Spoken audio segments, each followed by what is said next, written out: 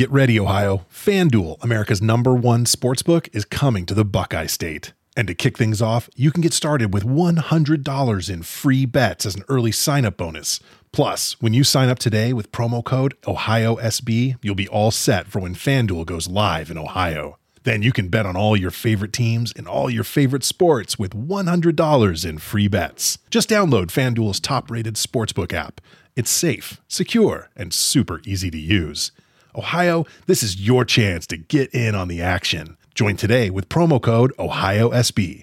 Make every moment more with FanDuel, official sportsbook partner of the NFL.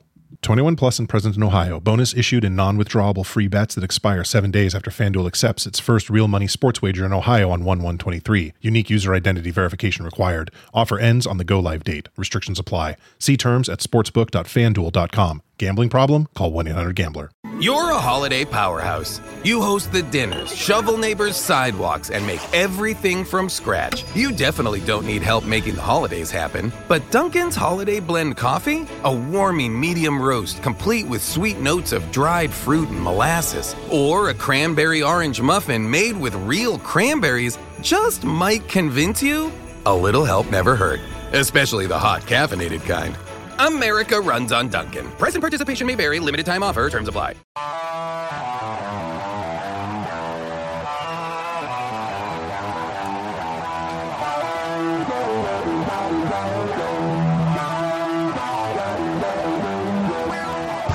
First time in a long time, but back like I never left.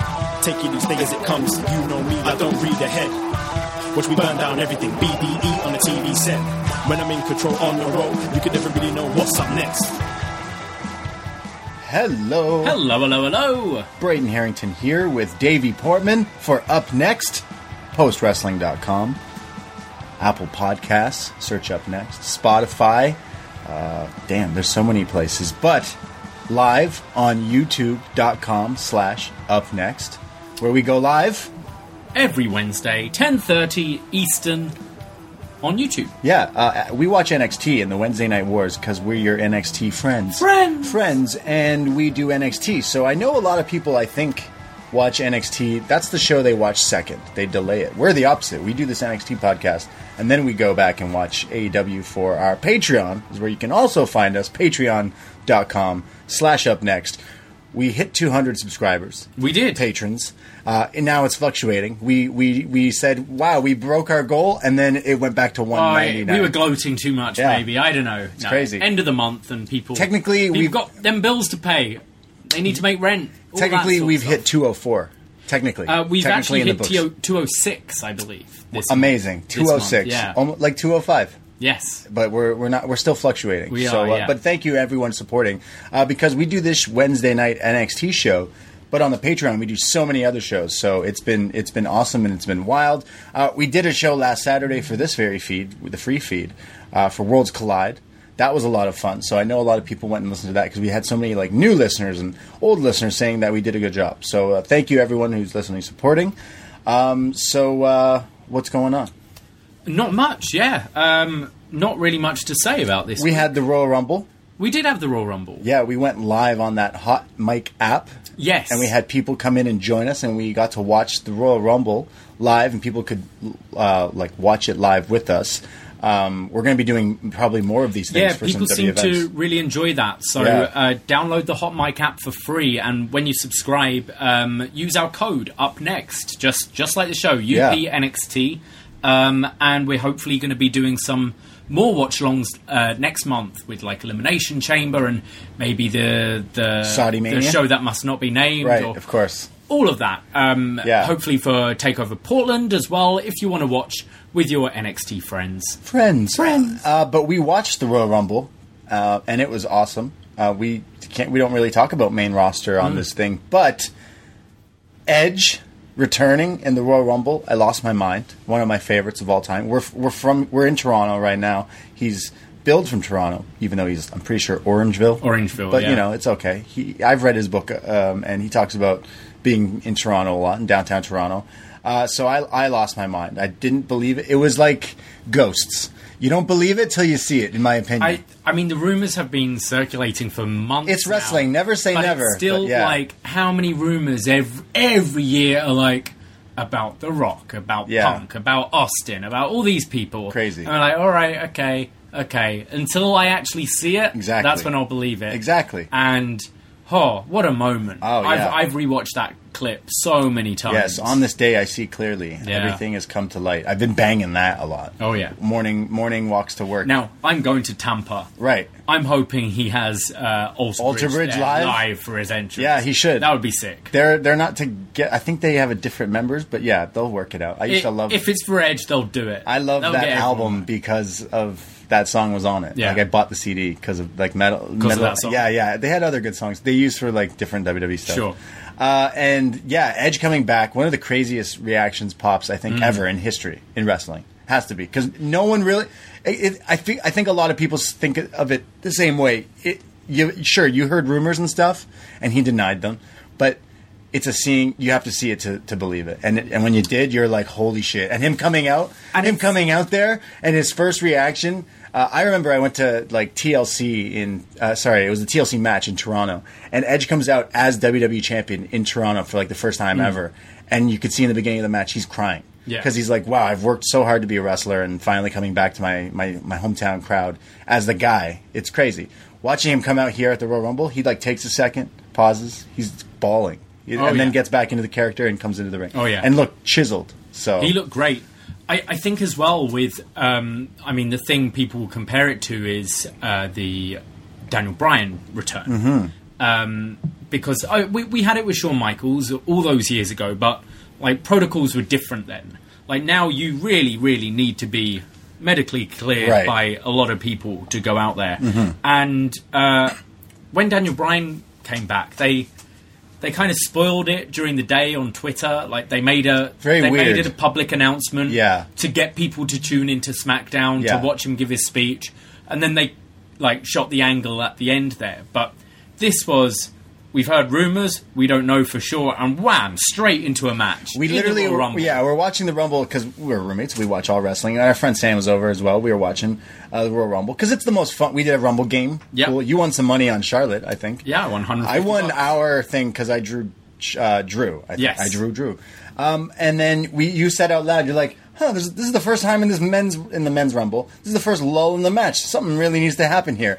The numbers count down, 21. And you think you know me, and it's Edge, and we're like, Well, I think it was the best booked Rumble for years. I know a lot of people were negative about the Brock thing. I was. I really wasn't because we've already had a Rumble in the night. We've already had the women's Rumble. Yeah. You want to make them different, and I think having the first half of that with just Brock. It breezed by. It was still the same time. The Rumble was actually longer than the men's Rumble last year because when I did John and Way's Rumble game, for our Patreon, I just looked what the time was for last year and it was 57 minutes, and I believe this year's was like 60 minutes, Crazy. Whatever seconds. Yeah, but it felt so quick, and I think if Brock was just throwing out your fucking Curtis Axels and those sort of guys, whatever, like.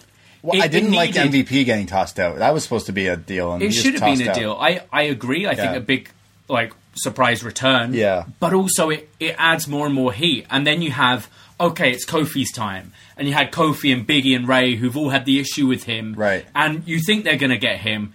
And then they get tossed out. Right. You have the same spot with Keith Lee. And it kept building up your anticipation. That was awesome. When Keith Lee, he's like...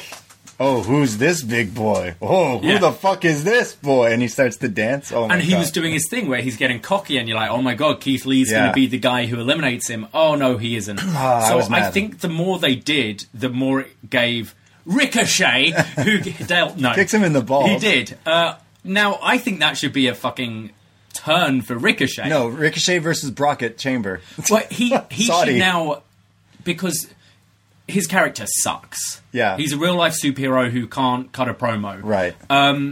I think he should be claiming that. Like, he should be going around... He did on Twitter today. Or recently. Great. Yeah. That's what he should be running with. I eliminated Brock Lesnar and be just a real cocky shit. He was saying something along those lines, like, "Oh, hey, let's not forget that I was the guy who helped because I kicked him in the balls." Yeah. Because if he didn't do that, maybe he wouldn't have been eliminated. So maybe that is a story you go with. I think it gave Drew a lot, and as we were saying, it was booked perfectly because after number 20, we were like, right, we need something to happen here. And then boom, Edge came. You had Seth Rollins and his disciples all getting involved. Yeah. And then you needed people like, oh, why is Roman second again?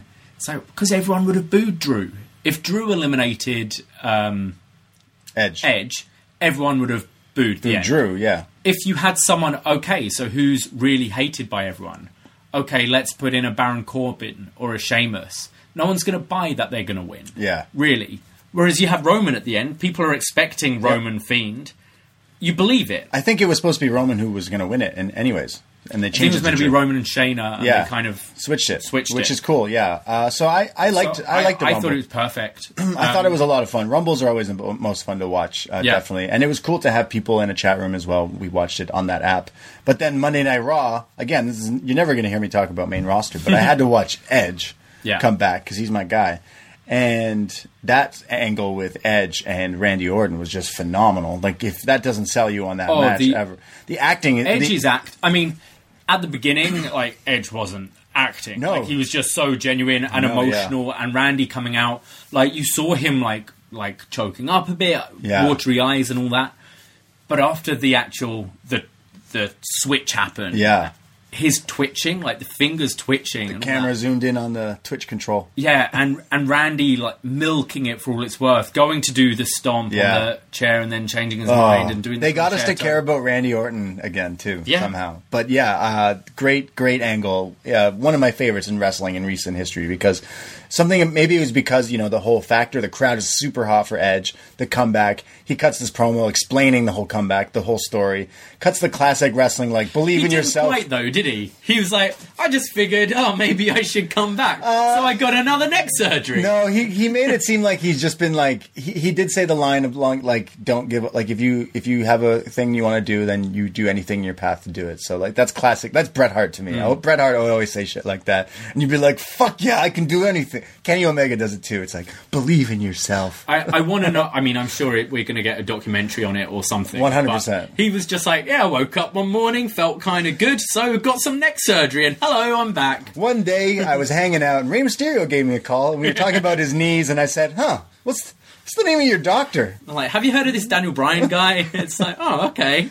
All right. Yeah. So I don't know how he's back, but he's back. Now let's see how they follow up on it, because I believe it was about a year ago where Batista made a big return. Right. And that angle was great. Sure. That first night where it's Ric Flair's birthday and all that, that angle had, really good. This reminds me of that This angle, is Edge returning. This reminds you, because it got people really heated. Mm-hmm. And then, give me what I want! Give me what I want. Then we got that. So that's really good. They've set a high bar at the beginning. I think they've got two very capable performers. Well, he can sit out. He's injured now. So he can sit out for a little while and then come back. And I just don't know if he's doing the Saudi show, so I don't think so. Nah. Yeah. So I love that. Sorry, Vince, my neck's a little I love tingly. That. And I know this is an NXT show, and it was interesting to see the soft debut of NXT superstar, NXT legend, Riddick Moss. Oh, yeah. Who showed up in that gear. I was like, dude, that's your debut? You walk out with a name key, and everyone's like, why are you walking out with a name key when you haven't debuted yet? And he comes out with Mojo Rawley, where I'm making fun of Riddick Moss's gear. Mojo Rawley should not be let off scot-free, because what the fuck has Mojo Rawley been wearing lately? Holy shit. Riddick Moss, NXT legend, who's been in developmental for so long, just shows up looking like a Mark Jindrak from 2004 or something like that. Like, realistically, it's a shitty spot to be in, but I'd take it if I was Riddick Moss. Sure. He's not even making NXT TV and hasn't for a couple of years now. Like, I'll get to go on the road and be on Raw and be Mojo's, offensive lineman or whatever it is. I don't know. Yeah, I don't know. Right in time for the Super Bowl. Yeah, I guess so. Just interesting. Good for him. Yeah. Good for Riddick. So that's our main roster talk. Tito Sabatelli. Yeah, exactly. There's so many jobbers on NXT because we've been watching for so long. There's so many characters that show up and people are like, oh, who are these people? It's like, oh no, that guy's been hanging out here for a He's been while. there a long time. So, and it's interesting on our Patreon doing the show Was Next, where we're going back and we're working through 2012. It's interesting watching the people before they found that gimmick that just clicked for them. Yeah, we just watched Seth Rollins win the first ever title, and his gimmick is he likes punk rock music. He's so unorthodox. He wild. headbangs. He's so unorthodox. Wow. But then you've got your Mike Dalton's Tyler Breeze or Jason Jordan, who I know people laugh at because it ended up with the Kurt Angle's son story. But American Alpha, that was when he really clicked. Clicks. So it's quite cool, and like whatever. Riddick Moss, do your best. Yeah, you go. You go, girl. Yeah, definitely. So that's the main roster talk that we'll do. I mean, it's WrestleMania season now, so main roster usually steps it up, in my opinion. You're going to WrestleMania. You have plans for all that fun stuff. You're going to go to some of the other shows as well? Yeah, I've so far got Spring Break booked and Wale Mania. I want to go for... I can't believe you're going to Wale Mania. And I'm not going to Wale. I'm going with Pierce. So. Yeah, Pierce from Chicago, yeah. who we've made friends with in Chicago when we went to All In. That's going to be wild. You at Wale Mania. Yeah. Yeah. We'll see. I can't wait. I want to go to a day show as well. There's like, what's it called? Accelerate, and there's the Shingo's Joshi show. And yeah, hey, there's that DDT Joshi show, which I guess we should talk about a little bit about DDT because DDT and Noah kind of made some news today in the world of pro wrestling because everyone's been kind of thinking about or guessing about, I guess, rather, about NXT Japan. Because there's the NXT UK, and it seems like Triple H wants to get his paws on the indies. He wants to kill the indies, as they say. He wants to global localization, global domination. Yeah. Global. He's like a Bond villain. Yeah. Global domination. And there's rumors that they tried to buy like all these like Stardom or all these other companies, and now it seems like Japan's like, nuh-uh, you ain't gonna do what you did to Progress and the UK and all that to us. So it seems like Japan's kind of standing their ground. So we were talking, you told me about this earlier because I'd heard about the Dragon Gate talk. Yeah. And I know a lot of people, especially our friends at the BWE have been shitting on like what WWE have done to the UK the Brit wrestling scene and stuff. I kind of see it, like I get why Jim Smallman and Glenn Joseph and that have done that, have gone to WWE because pay your groceries, wrestling in the UK has been in such waves. Like, I remember beginning of the 2000s finding indie events and stuff. Right. And it was popular. And then it all kind of sort of disappeared again.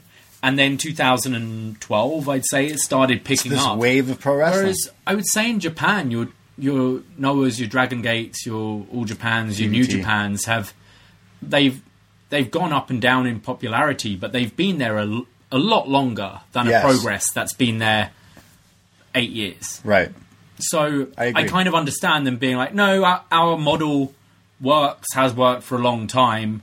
Fuck you. Yeah, it's like them standing their ground, really. But it's hard to say. It's hard to judge people for taking WWE money, essentially. For sure, like, yeah. You want to be the best in something. It's like, come on, it's WWE. But hey, if you were offered a lot of money to be like, hey, we want to buy the name upNXT and have you to host this on the network, and we'd probably have to be a bit more kayfabe or whatever.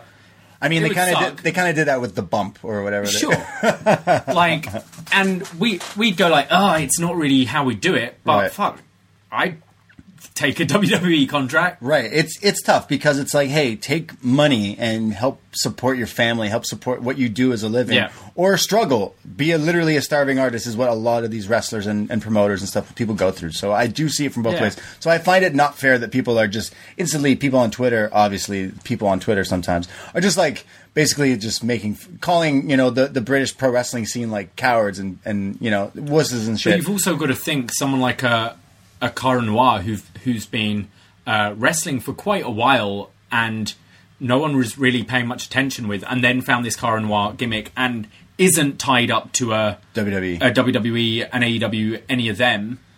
would he be flourishing if everyone had the freedom of a Tyler Bate, a Pete Dunne, all of those guys? You don't know. So it's interesting, and I'm interested in seeing what happens with the Noah and DDT and all these promotions in Japan, because that means they're gonna do more things now. They're gonna take the next step. Last year, Mania weekend, I went to the DDT show coming to America. Legit, hands down, one of the most fun I've ever had at a wrestling event. If they were to promote a show in Toronto for whatever reason, or I've told you, if you're going to Mania, it's a must do. It's so good. And now they're going to be working with all these other things. It's kind of is blocking this WWE. What would NXT Japan be, though? Also, I would say DDT would be sacrificing exactly what they are, because they're such a different... Sure. You're not going to see Lego matches or wrestling with dolls or that kind of weird stuff that DDT is known for. Or you're not going to see that on the network on WWE Japan, are you? Right. It's just interesting because you can find all these wrestling places and companies. If you're a big wrestling fan, you have your streaming services for any indie company. Local ones here have things. It's just insane that WWE they're trying to do that to Japan again, and we're just seeing how hard it is. The struggle, the hump they're trying to get over. The thing is, UK. They want it to be signed and ready within 6 months, whereas maybe they need to start a training school from scratch over there and build up a dojo, NXT, and maybe dojo. In 5 years they'll have their own talent ready for an NXT UK, but it's not going to be ready for Tuesday night on the network come July. Right. It's wild. I just can't see an NXT Japan thing kind of working. But watch, I'll eat my words, because there probably will be one day. Yeah. If there's an NXT dojo in Tokyo, let's go train. Let's just go there. We're not Japanese, but let's just try it out anyways. What, to WWE Japan? And be you've got your first 2 guys. Yeah, us. We put our names in the hat instantly. I volunteer Davey's gimmick to be a deathmatch gimmick, a deathmatch Gaijin Brit gimmick. Yep. And I'll be, I don't know, a Canadian lumberjack type. Love it. Managerial role. Love it. For you. I've been watching a lot of Nigel McGuinness, so I know what to go for there. Yeah, we've been watching a lot of old Nigel McGuinness, old Ring of Honor, because on our Patreon we do this show called Best Match Ever, where we've done best matches. We did all the best Hell in a Cell matches. We did best TLC match, where we watched literally all the TLC matches and picked out and reviewed and chatted which is the best. And why it's Jerry Lawler versus The Miz. Yeah, exactly. But and we have so many more to come. But this week we're doing and this one's kind of vague, and we're gonna get we're gonna get a lot of comments on it, because this one is the best of Ring of Honor. I'm going to put my hands up right now. I have not seen every Ring of Honor match. Really? Ever. Oh, wow. Shocking. So how can you tell? No. So we've been watching, we've been taking people's recommendations. We've been going through lists that we find online. We've been going through people's ratings. We've been using the Grapple app. We've been using Cage Match, anyone's ratings, all the sorts of things. And we've narrowed it down to a series of Ring of Honor matches. Then we're going to do, me and you watch Nigel McGuinness and Austin Aries today, just before watching some NXT, because we don't watch enough wrestling. And that match is crazy, and Nigel McGuinness bleeds a whole lot. Yeah. So we've been watching so much of that, which has been crazy. But it's also kind of a Ring of Honor double shot, because we do a show called Up Yours, where the world champion tiers on our Patreon get to choose something. And it was, I think it's Andrew? Andrew, who's from Cape Breton. Wow, crazy. Not Cape Cod. No. He chose Ring of Honor, a pay-per-view from 2007, I believe, called Man Up, which is main evented by the Briscoes versus Steen and Generico in a fucking ladder war. Yeah, so, I can't wait. I think I've seen this before, but I can't wait to revisit it.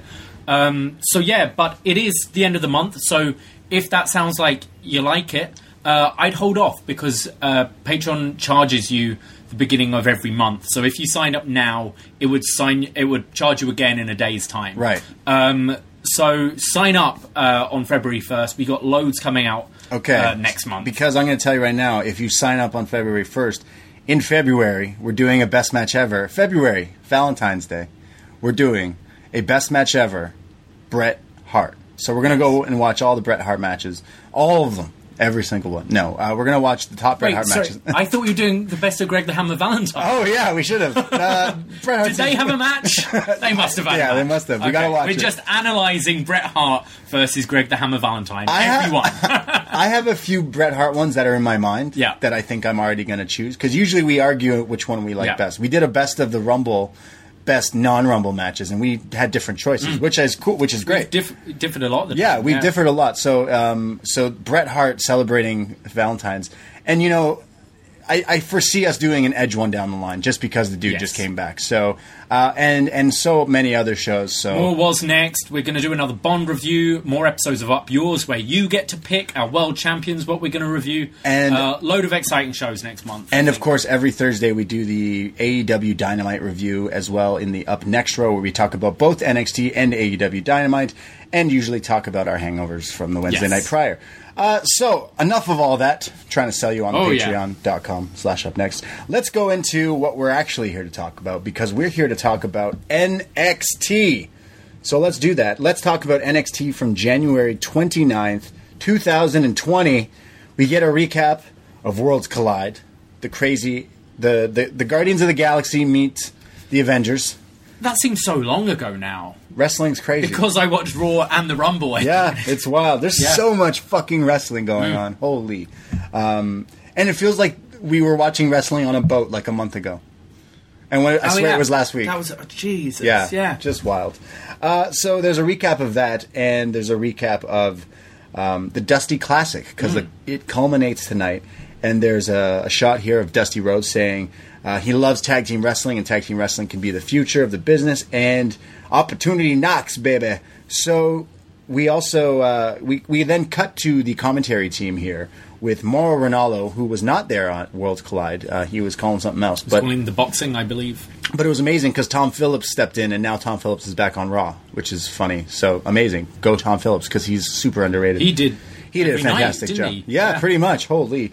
He said that he should get a sponsorship from Halls and all these cough drop things because he lost his voice. What's his name? Corey went through a phase of just being on everything, and Tom Phillips dropped for a couple of months, and they're like, right, we want you in everything now. You went from 0 to 100, Tom Phillips. And there's Mauro Ranallo, Nigel McGuinness, the guy we were talking about earlier, and Beth Phoenix. And Mauro instantly throws to Beth saying hey, thank you for actually showing up here tonight, Beth, because we want to talk about Celebration, but Celebration has turned to tragedy. And Beth jumps in, and Beth is like, yeah, this whole weekend's been a whirlwind. Myself and my husband jumping in the respective Royal Rumbles, kind of returning there. And then Monday night, Randy Orton doing this heinous thing. I've been by my husband's side, but Adam told me that I go to work, and I'm going to work, and I'm here tonight. So I love this. I think this is great. They're keeping the storyline. I tell you what's also could be awesome is Randy terrorizing Beth on Oh NXT. My God, no! Because think back to the real sadistic Randy Orton, kicking people in the head, Randy. But that's the kind of thing he'd do. That's know where his wife is every Wednesday night. It's true.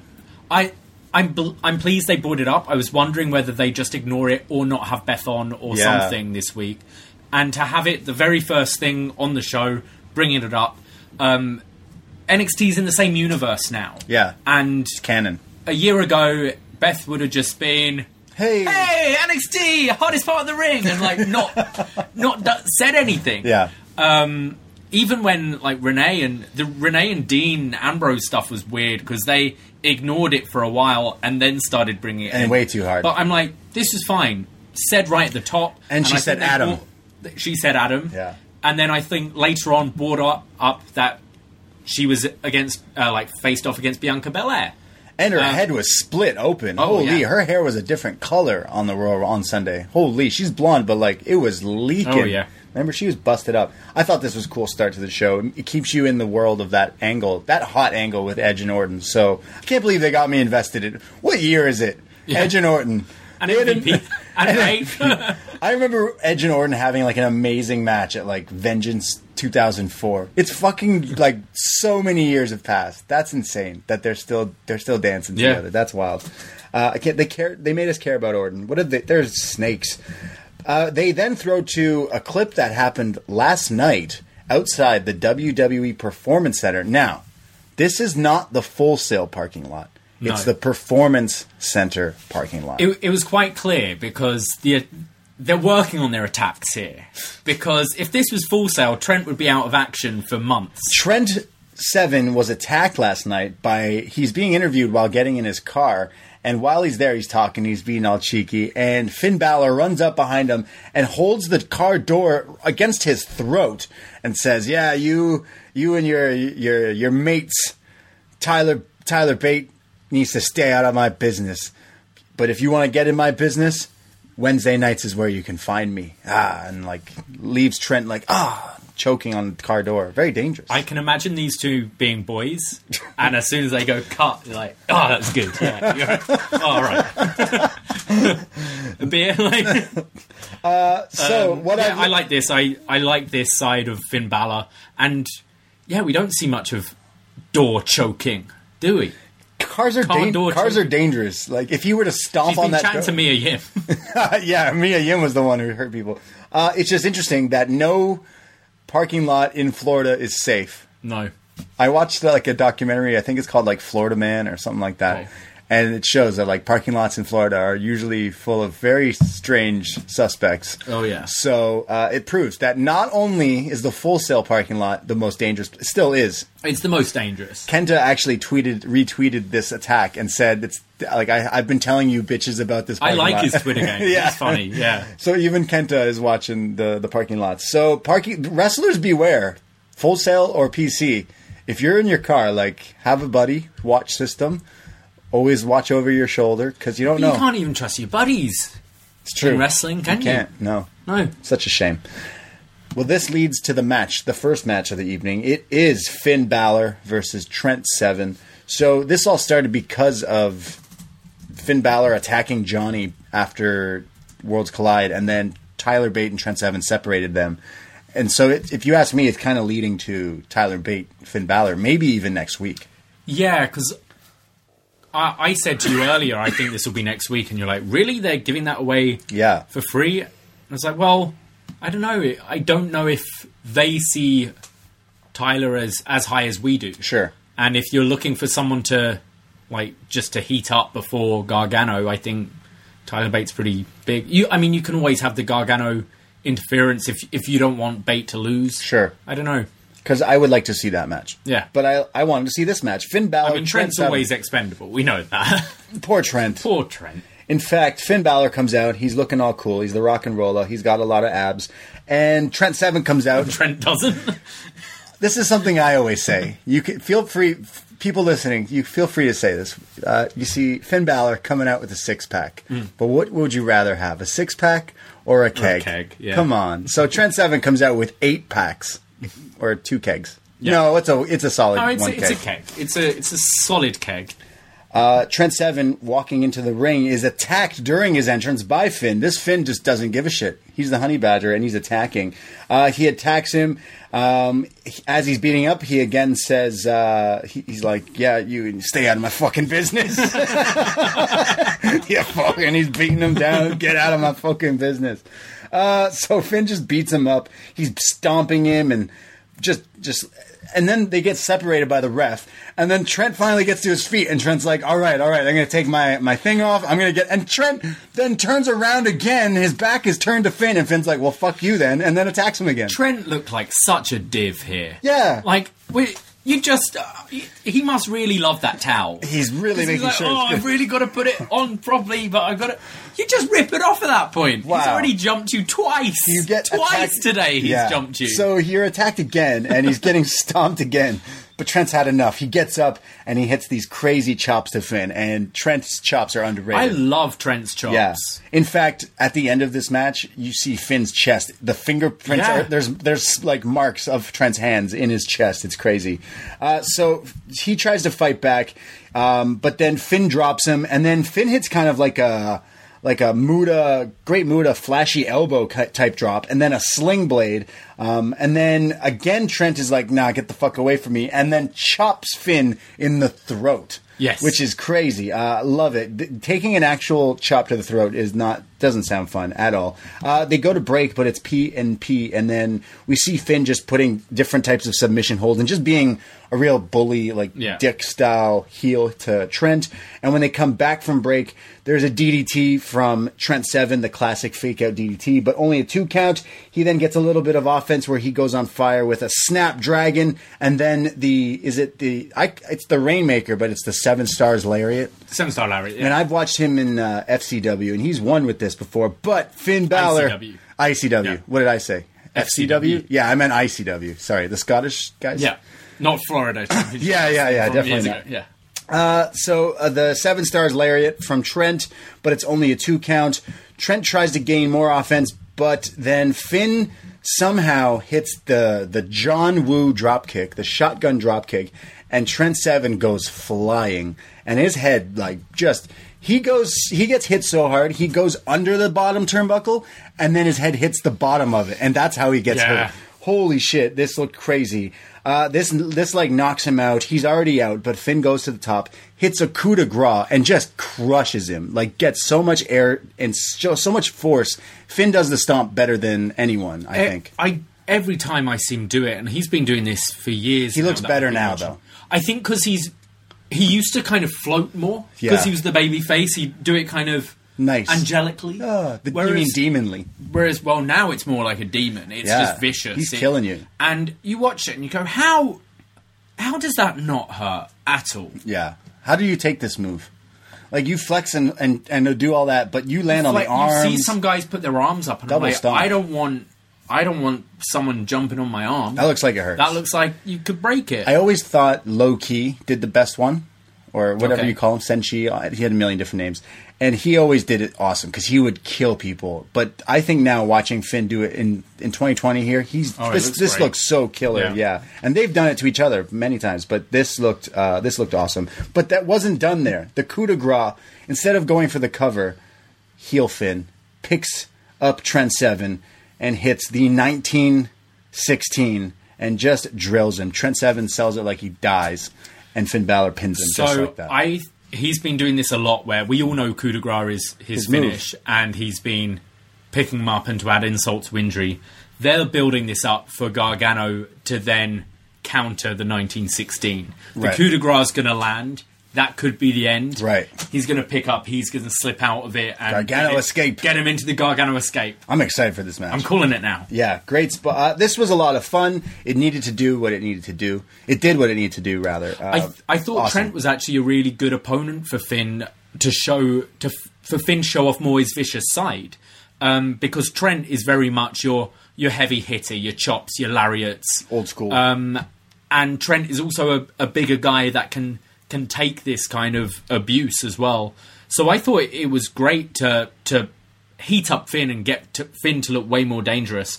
I missed it though. Normally, for the last few weeks, Nigel, every time Trent's been out, he's compared him to Jeff Hurst. Who's Jeff Hurst? You won't know who he is, but he is the hat trick. He scored the hat trick when England won the World Cup against Germany in 1966. Right. And sorry, I don't know that. I have no idea why he's comparing him to that guy. Weird. He's like, he just reminds me of Jeff Hurst. Why? He looks nothing like him. Oh. No! Oh. It's weird. That is weird. And, listening to the BWE boys as well, they're like, I don't know what he's on. Because he keeps coming back.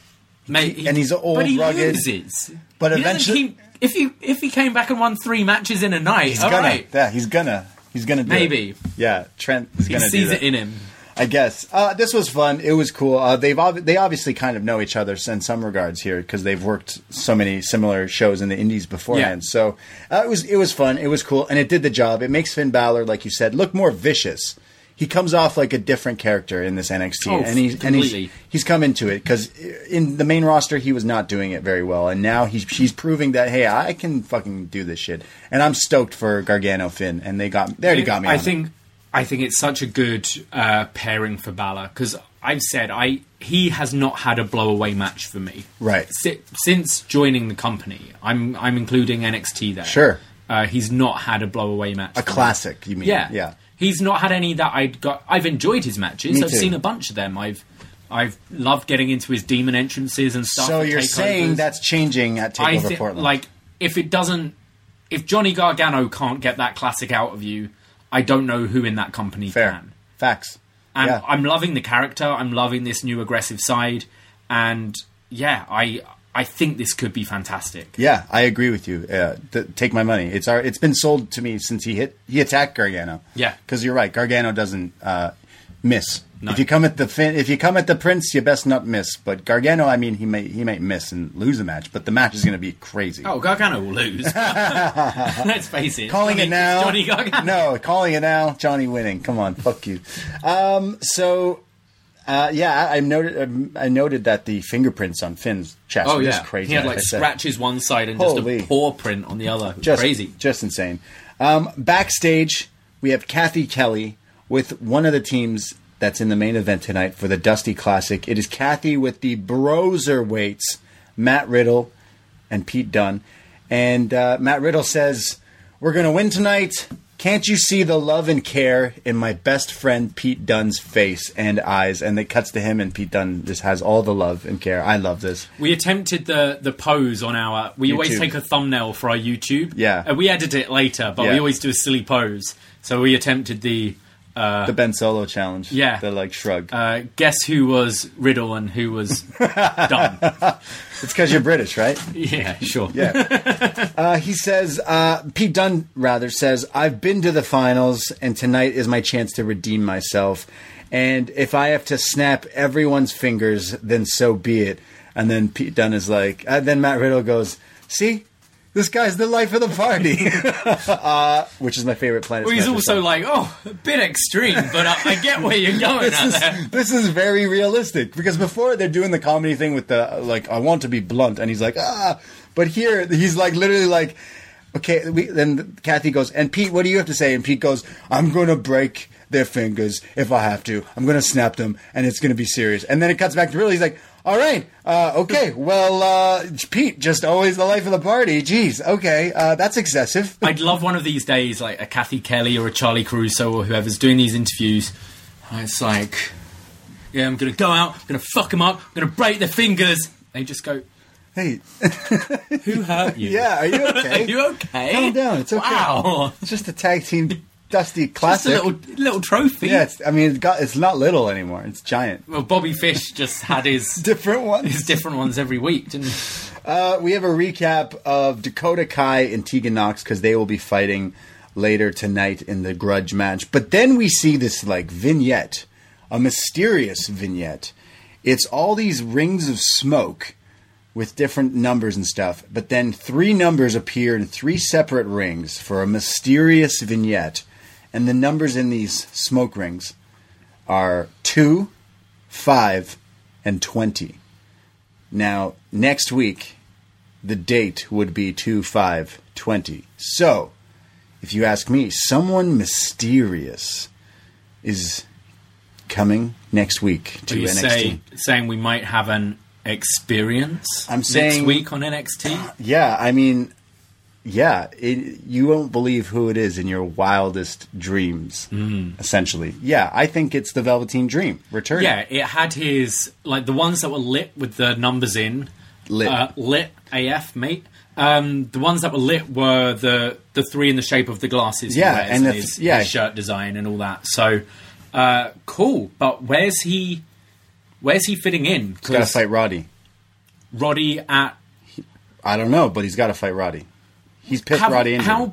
How full is the card? The card's full now, isn't it? Probably, yeah. Or is there space for one more? We got the main event. We got the tag team match. We got the North American match. We got the women's match. And there's room for one more. So we could have Roderick Strong versus Velveteen Dream in just a grudge-type match. Yeah, we normally have one non-title. Yeah, so that would be cool. I mean, if this is the Velveteen Dream. I think it is. I agree.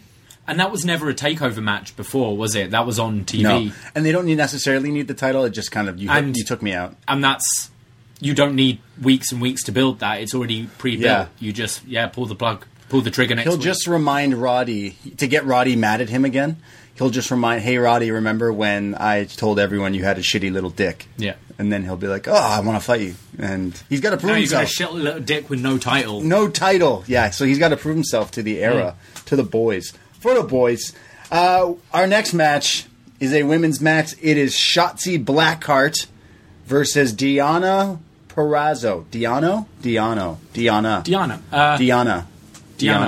Diana. Yeah. Yes. Diana Purrazzo. But get this. Shotzi Blackheart drives to the ring in a fucking tank. Yeah. She's in a tank. She's in a miniature tank. A miniature tank. Imagine like those little toys you can buy for like what rich kid. If you ever had a neighbor who was like rich in the suburbs and they had like these like miniature cars that like you would drive, like literally that drive like little cars, like that Gizmo drives in. It's funny because whenever you see those kids, no matter how old you are, you see them and you're like, that's kind of really want cool. one. Yeah, I really want that. Especially as an you know, adult. you could just buy a real car and drive. No, I want that. Yeah. I want that tiny little car to ride around the garden and the street. Like, yeah, it's lit. Like it's like going go-karting. You're like when you think of all the vehicles we've had in wrestling, like all the shit Austin's driven all over the years. Rusev's tank. You've got like Del Rio's car, Eddie's car, Taker's bike, and now this little tank. This is up there. Yeah, it's cool. Lit. It's this like souped up, and now a few people of our listeners, including John Cino Evolve dude, he let us know that Shotzi's ridden this to the ring before on the Indies, so she's just had this. This is like a custom thing probably she's made, and she comes out with a helmet. This looked badass. Shotzi was in the Rumble as well. She's had quite a month.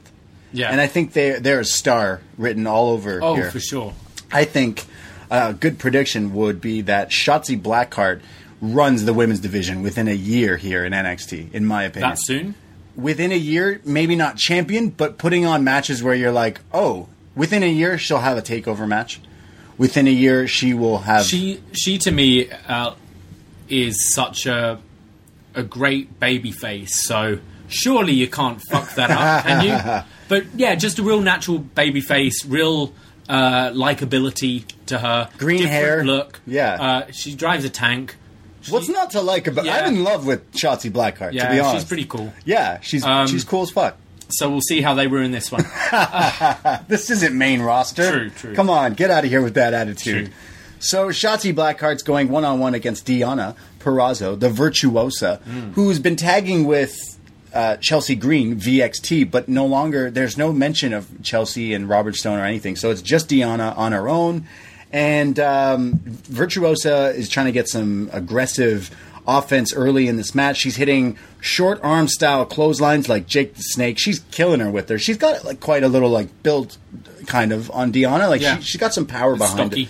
Yeah, she's got some power, and she hits these awesome short arm clotheslines. Look great. Shotzi fights back with a swinging neck breaker. Diana fights back with this like pump bicycle kick that knocks her down, but Shotzi comes back with a code breaker. She then goes to the top rope, hits the senton off the top, and Shotzi Blackheart pins Diana just like that. Pretty quick match here. Kind of really showing they're really high on Shotzi, giving her this pretty much a squash win here. I would say she eliminated Shayna. She in the Battle Royal lost to Shayna, but had a good showing against her and didn't tap right away. And then this pretty convincing win. I like Diana Purrazzo as well. When we were watching the Mae Young Classic, she was in. Yeah. She stood out to me, and she had a few times on NXT around then as well. So I feel she's just in a bit of a limbo, and I would she's been on Main Event and Raw and all that, but hasn't she not? I would like to see her come out that and move up, because I think she's good. Imagine she didn't sign like a year ago. She would have been like hot stuff on the Indies, considering the Indies kind of died out, and she would be like taking that claim. But instead, she signed, and they kind of not used her for so long. Yeah. So it is weird to see that. I do like Shotzi though. I love the question mark kick, I think they called it, which is she kind of. It's hard to describe. She goes to a kick and it's almost like a fake out. So her like her foot flutters, so you don't know where she's going to kick you, and then she kicks you in the head. Right, it's like one of the Power Rangers. I think it looks like she's going for the chest, and then bam. It's a Power. It's like Power Rangers. Exactly, Power Rangers move. It looks awesome. really cool. And then after the match, Shotzi hops back in her tank, drives it up. They should sell these. Talking about like $6,000 titles for the Fiend. Oh yeah, $6,000. You should get one of these tanks. Yeah. There's no reason. Did she put her helmet back on? Yeah, of course. Safety first. Of course. Kids, wear your helmet. Wear your helmet. Undertaker just whizzing down the ramp at like WrestleMania 17, like that really long ramp. Just no helmet, no protection. No helmet, no anything. Then Shotzi just puts a helmet on. It's so cute. I love it. Yeah, she drives up the ramp. Just awesome. So this character, I think, is someone people can get behind. I think. Let me know if I'm wrong, because I see kind of star written all over, and not because she has green hair, but she's got something definitely. Up next is Keith Lee. Keith Lee. He has a new title that he won last week. Talking about Shotzi having a good month, I think Keith Lee's been having a good month. He got to win the title against Roddy last week. And then this Sunday, he faces off against Brock Lesnar, past Sunday, I mean, in the Rumble, which made a lot of people's news there because it was so epic to see them kind of clash.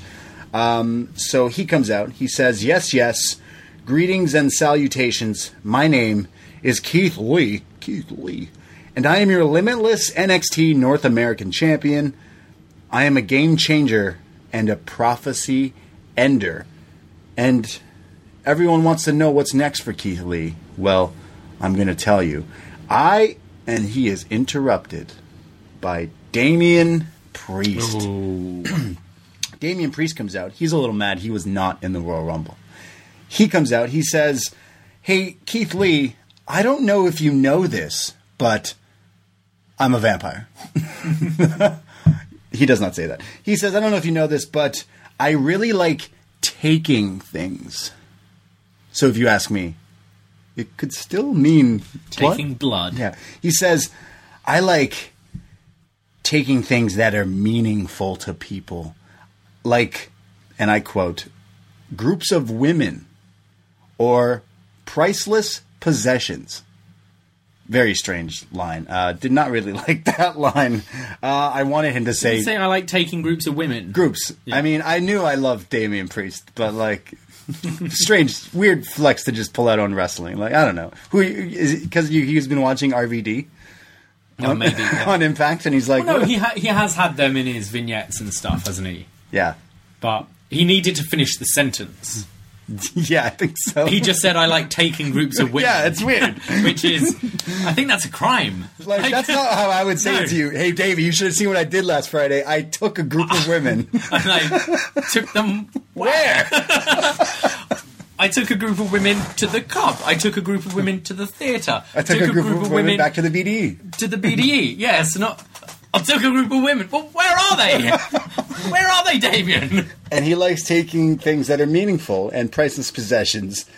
And right now, that's what I want. And he looks over to Keith Lee's shoulder, the NXT North American Championship. He says, so Keith, how you gonna give that to me? Which also negates what he just said. He says he likes to take things, and now he's asking you to give it to me. He's a taker, not a giver. Can you give that to me, please? Just strange promo. I wanted to... Did you notice how he was holding the mic as well? He was holding it like how... He was holding it like a bat. This. He's holding it like a vampire. I've been watching the new Netflix Dracula. Okay. Maybe that's where he's getting the inspired... Okay. Like, it's like a brandy glass. But it's upside down. Yeah, because we see, like, Xavier Woods holds it like a chalice. Like, yeah, that's how I hold it. I'm explaining to the YouTube room here. Yeah, yeah. And Dean Ambrose. I don't know if he does it as Moxley. No. Dean Ambrose used to hold it like that. But yeah, I think it's because he's upside down. He's a bat. Like this. I think it's because he's a bat. Oh, yeah? I swear, this is like a subtle... I'm not giving up on this. Tell me I'm not fucking wrong. He's a vampire. He is legit holding it upside down because he's a bat. Okay. They're going to go so in depth about this bat thing. It's going to be wild. It's going to be crazy. But so far, he likes taking. They're going to have an event outside during the day, and he's like, "I can't do it." Sorry, I can't do WrestleMania. I on can't the West explain Coast. why, but yeah. That's it. There you go. I can't wait to see more vampirisms, but I digress. He says, I want this title, so how are you going to give it to me? But before Keith Lee can respond, Dominik Dijakovic's music hits. Dijakovic comes out, and he goes, "Wah!" No, he doesn't do that.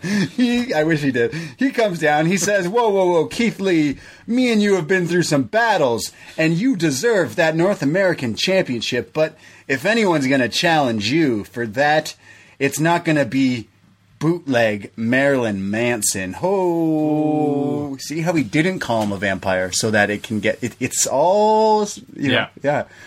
Do you think Damian Priest knows how to remove his own ribs? I love how that rumor is worldwide. You heard about it, right? Oh, for sure. Okay, cool. Every kid has... I think kids that don't even know who Marilyn Manson is heard that. Yeah. Yeah. And we don't even need to say it. We're going to get a message like, what the fuck are you talking about? Yeah. You know, you don't even need to Google, you know. I thought Dijakovic actually sounded pretty good here. It made sense. Yeah, but we haven't really heard him on the mic. Yeah, we haven't. And I thought he sounded pretty natural and got his line in without sounding cheesy, sounded pretty cool with his insult. I don't remember him talking a lot. No, even in Ring of Honor, I think he was with Truth Martini, who did the talking for him, I believe. So, yeah, it's good. He calls him a bootleg Marilyn Manson and says, Keith Lee, it's going to be me. I want the title shot. And now they're all arguing, and Keith is like, you know what? I think I'm going to leave you all to deal with this. I don't care. I don't give a shit about this.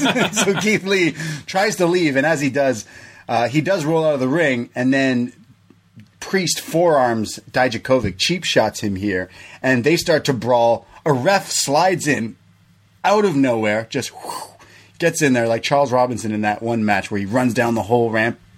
I think it's a Ric Flair match where he runs down the whole thing. Yeah. It was like the ref was just there, slides in, and then Morrow on commentary is like, William Regal just said it's official. This match is happening. Whoa, the fastest turnaround. Regal was having tea with this ref. It's like, well, go on, lad, get the fuck down there. Go. And tell them it's official. Go. And William Regal is the quickest. Considering we have contract signings for matches, but William Regal can just literally go, matches now. He didn't even have to come to the what did they call it? The perch? The perch. He didn't even go on the perch. You're right. We'll see Regal later. Yes. But he didn't even go to the perch. However, this match is now official. It's not officially a number one contenders match for the North American Championship, but it's pretty much a number one contendership for the North American Championship. Yeah. So Dominik Dijakovic versus bootleg Marilyn Manson, Damian Priest. Dijak gets mad because he was sucker punched, so he turns the tables really early. He does this classic up the ropes kind of turning splash, looks really cool. But they're fighting on the outside early on, and off the steps, Priest gets Dijak up in the razor's edge and then dumps him on the apron. Yeah. Kind of like a powerbomb on the apron, but razor's edge. Looked awesome. And then they go to commercial break. When they come back, Dijak is somehow fighting back, hits his vertical suplex throw thing, but he's doing it to both of these guys are huge. They're 6 something each, and they're big lads wrestling essentially. Oh yeah. They're just really tall looking dudes, and he throws Damian Priest like nothing. He's just flying through the air like a bat. Then Dijak goes for a choke bomb attempt, but it's kind of like Damian Priest likes that kind of shit and is like, no, you're not hitting this on me, and hits a flatliner on Dijakovic, but it's only a 2 count. They get to their feet, and then Dijak hits the choke bomb, gets him high in the air, but only a 2 count. Dijak then tosses Priest to the outside, and again, this guy's 6? Is he 6'7"? I don't think he's 6'7", but he's 6. He's a big lad. He's a big lad. Dominik Dijakovic hits an Asai moonsault to the outside on Damian Priest. Holy shit. This guy is incredible. I've seen him do it before. I've seen him do it a million times. But holy, every time. It's so impressive. You are a big dude. Holy shit. So he hits that. They go back in the ring. And he goes for a springboard attack. But then Priest gets the hand around the throat of Dijakovic. And then hits him with a springboard assisted crazy choke slam from Damian Priest. But Dijakovic kicks out at 2. Just crazy. Only a 2 count. There's a spot where Dijak is on the outside and and Priest hits like a double step up tope con hero where he flips to the outside. And this guy is also 6-something. Just insane. These guys are killing each other. The crowd here at Full Sail is going nuts. They go back into the ring. There's a spin out enziguri forearm combo. They're both down. NXT chants. And then they go to the top rope. They're fighting, trying to get each other off of it. And from the top rope, Damian Priest hits a poison avalanche Rana to Dijakovic, but it's only a 2. What? Poison Rana off the top from Priest. Just crazy. But it wasn't enough. As he picks him up, he's wondering what to do. Dominic Dijakovic picks him up on the torture rack, which then flips him over and connects with the knee. The feast your eyes. And Dominic Dijakovic pins Damian Priest. And awesome match. What a banger. A little banger here. Real fun match. Yeah, what a banger here on Wednesday night. This was a lot of fun. Both these big lads pulling some crazy shit out. I gotta think, if you're a lapsed fan who maybe hasn't watched since like WCW went out or whatever. Sure. And you're flicking through and you see two guys of this size doing this kind of thing. I'll throw Keith Lee in there too, and even Killian Dane. Like, the stuff these big lads can do is ridiculous. You watch some of the smaller guys do it, and I don't know if you're a past wrestling fan whether you'd appreciate it as much if you grew up with your Hulk Hogans and your Lex Lugers and all that. But see these huge guys do this stuff. It's insane to me. Yeah, like crazy. Poison Ranas off the top. Moonsaults to the outside. Yeah. Just insane. So, Dominic Dijakovic wins. I really love this match. Definitely. I don't know if I like this one in the main event more, actually. I really like this. This one was just shorter and kind of thrown together, but it just connected. It was just smash mouth style, really. It wasn't quite the the Keith Lee Dijakovic matches we've had, but I find this division so much fun. Yeah. And 5 years ago, I'd see a big guy come out and I'd like, be so bored. But not these guys. No, it's exciting. So, Dijakovic wins. Therefore, does he not get the challenge, Keith Lee? Therefore, Keith Lee versus Dominic Dijakovic at a takeover? That's going to be crazy. I was thinking they held that off for like the rubber match at TakeOver Tampa. Yeah. But it seems like they're going to do this at Portland. So, I don't. This takeover is going to be crazy. Are they ever? Not. They might. I mean, Lee seems such a star now. Fuck. They might have something even bigger in mind in Tampa. He could be main eventing, essentially. Who knows?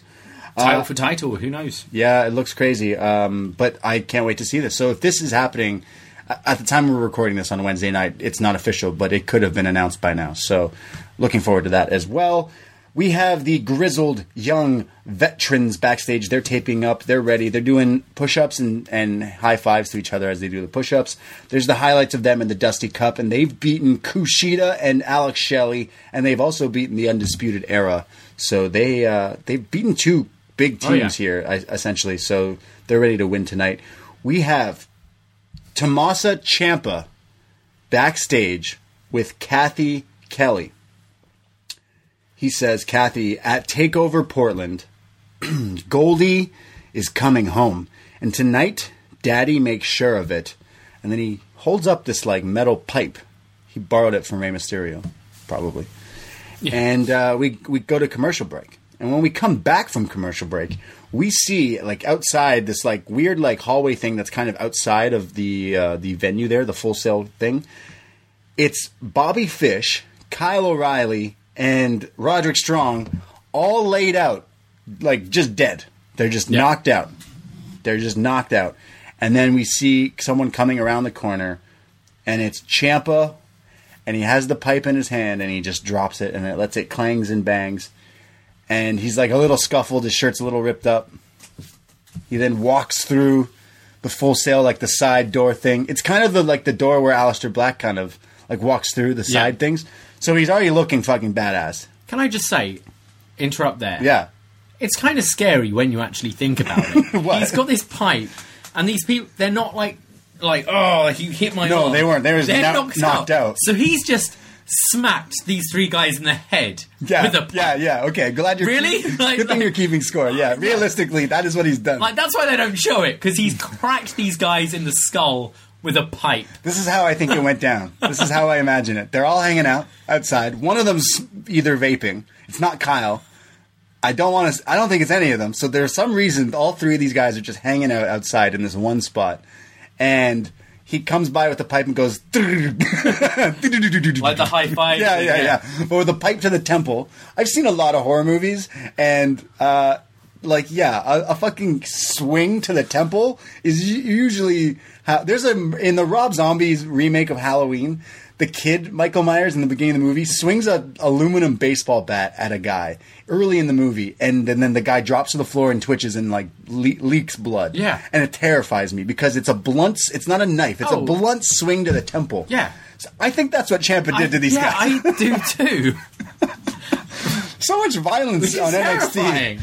So he walks after knocking, like this is almost attempted murder. There's a lot of that in NXT. He could have gone so wrong. They could have been like, Ciampa, you've sent them all to the hospital with like nerve and maybe concussions, brain damage. Like, what are you doing? You could have just challenged the guy. There's so many things you could have done. But alas, you decided to take a pipe and smack it across three dudes' heads. So, holy shit. Fuck that main roster crap, man. This is what we do in NXT.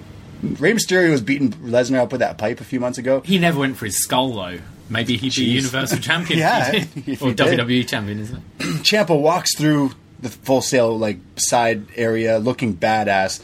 He's got a ripped shirt. He's looking jacked, by the way. I say this every time. He's just a beast. He sees a table and he grabs it and he starts dragging it to the ring. He walks out through the side entrance thing of the ramp. He's now in the Full Sail audience, the crowd, drags the table into the ring. He climbs up into the ring. He sets the table into the middle of the ring. He takes out this yellow spray paint, sprays a giant X in the middle of the table, and then he rips his shirt off like Hulk Hogan. He then grabs a microphone. He's lost his goddamn mind. Yeah, essentially, yeah. He looks very terrifying. He says, "Oh, Adam Cole." And it cuts to Adam Cole in the back finding Undisputed Era. And he's like, what the hell happened? What's going on here? And the referee, I think it's Drake, who's like, someone attacked them. And he's like, who? Who attacked them? He's like, he's in the ring. Go to the ring. So Cole then runs to the ring, comes out on the ramp, and he's got a microphone. And he says, who the hell do you think you are, Ciampa? You get injured and you want everyone to feel sorry for you? He goes, no. You think you can get away with jumping Undisputed Era? And Ciampa cuts him right off and says, yo, I'm the guy that never lost that title. I am Goldie's daddy. So why don't you come down here, walk up those steps, get in the ring, and I'll whoop your ass. And then I'm going to pick you up and powerbomb you through this table right here. And then I'm going to sign the contract to Portland and take back my title, take back my life. In Portland, Goldie comes home. Damn fine promo from Ciampa right there. Yeah. I was like, oh, damn. William Regal comes out on the ramp, and he's like, War Games! No, he goes, now listen here, lad. You were going to get that title shot at TakeOver Portland, but Carl's just been confirmed dead in the back. You're not getting... So you're not getting shit. You're actually going to prison right now. Realistically, William Regal's a bad general manager, because he just took a pipe to three of your... And I'm not making a dirty joke. He piped them. Yeah. He piped them down. He says, look, Adam Cole told me earlier that he doesn't care who he faces at Portland, but he's already signed the contract. So I'm going to say that, here's what I'm going to do. And Adam Cole interrupts William Regal, and William Regal says, Regal, I got this. Basically tells Regal to shut up. So William Regal's like, all right, fine. I don't want to get hit in the head with a pipe. I'm stepping back. Adam Cole grabs the contract out of Regal's hand. He slowly walks down the ramp into the ring. He's on the steps, and he says, here's what I'm going to do, Ciampa. I'm going to walk up these steps. And he's kind of mocking of how Ciampa was explaining earlier. And as Ciampa kind of gets closer to him, he decks Ciampa in the head with the microphone, and cue Ciampa's head busted open. Yeah, like the right hard the way. top of the skull. The top of the head. Down. There is blood. They start brawling. They're going after each other. Adam Cole picks up the NXT title, and he's swinging it at Ciampa's head. Ciampa ducks. He kicks Adam Cole in the gut. He then power bombs Adam Cole right through the X marks the spot, right through the table. That's when he rips his shirt off. Sorry, his shirt was already ripped, but now he totally just rips it off. He then realizes that he's bleeding. He takes some of the blood. He tastes it a little bit, and he's like, ah, yes, blood. He then picks up the contract that Adam Cole dropped, and then he goes and asks someone to give him a pen. They hand him a pen, and as he's about to sign it, the Full Sail crowd chants at him, use the blood. Full Sail sickos. Use your blood. Use the blood. So what does he do? He, with his hand, Ciampa like smears his hand over his head, just rubs his hand all over his top of his head where it's bleeding, and then smears it over the contract, signing his name, Tommaso Ciampa versus Adam Cole at TakeOver Portland, and he's just standing tall with the blood dripping over Goldie. The title is covered in his blood, and he's holding it up and posing over a just beaten up Adam Cole. This was one of my favorite segments NXT has ever done, in my opinion. So crazy, just awesome. From the beginning, obviously with the pipe thing, we're like laughing at it, but... Yeah, we're laughing at it, but Ciampa's just a badass. When it got into Ciampa, like literally just talking, you're like, this guy is so badass. It reminded me of Stone Cold. Great. Regal is always fantastic in this role. Yeah. He's proof that you don't always need this heel authority figure. Yeah. You just need someone to come out, Make get control, and make sense of it all. I think Regal's brilliant. Adam Cole and Ciampa are just the top at like character, promo, wrestling, everything. I can see Cole next week coming with like David Otunga as his lawyer and be like, this is not a binding contract. Yeah. I don't know what that says. It's just blood. There's just blood on this paper. It's just smeared. I'm not fighting you. Yeah. I absolutely love this. I think this makes... I remember when Aleister Black came back from injury in NXT. Yes. And he busts through the door and he's kicking people. And I remember being like, this is the best thing they've done because it just makes someone look like a star. They don't do that in WWE, like main roster anymore. When I think of old school wrestling like Austin and The Rock, you always go like, someone's coming through the back right now, and you see Austin coming through, and he's just like on a rampage. Yeah. And that's what I felt like this was. It didn't show him beating up Undisputed Era, and I'm okay with that because that's not the story. No. I don't care about that. I care about him and Adam Cole. And this instantly, if you forgot about this program or the fact that he never did lose the title, he was in the main spot. Even the just grabbing of the table, like just dragging a table. Right, we're doing this now. This is my title. Yeah. We're doing this. We're signing it. Wrestling's not that difficult to get things over. Like, you sold me on this match 100%. I need to see this match. We're talking about Gargano and Finn. Obviously, that's going to be crazy. I forgot about this. This kind of, I don't want to say this went cold, but there's other things going on. You forgot about it. It was set up months ago. I think War Games was November. Yeah. So this started to be set up beginning of October. Exactly. He came back. I'd say. But we had the multi-man. Yeah, you had so many different things like avoiding the confrontation, the match. And now we're going to get it at Portland in the main event. And this was a way to make this match prominent. The main event is this. This was awesome. This was my favorite thing of the night. This is a must watch. If you want to get stoked for this match, definitely watch this. It was such a great this is what I like from wrestling. Like, it's not hard. A guy gets mad he deserves his title shot. Grab a table, come to the ring. Yo, champion, come out and fight me. It is hard, though, because another guy doing this would be totally lame. And not believable. Ciampa didn't look lame. Ciampa looks like a killer. Yeah, psycho killer. He looks like a psycho killer. As they were chanting. He's ripped. The dude was bleeding. His delivery's incredible. And all of a sudden he's bleeding.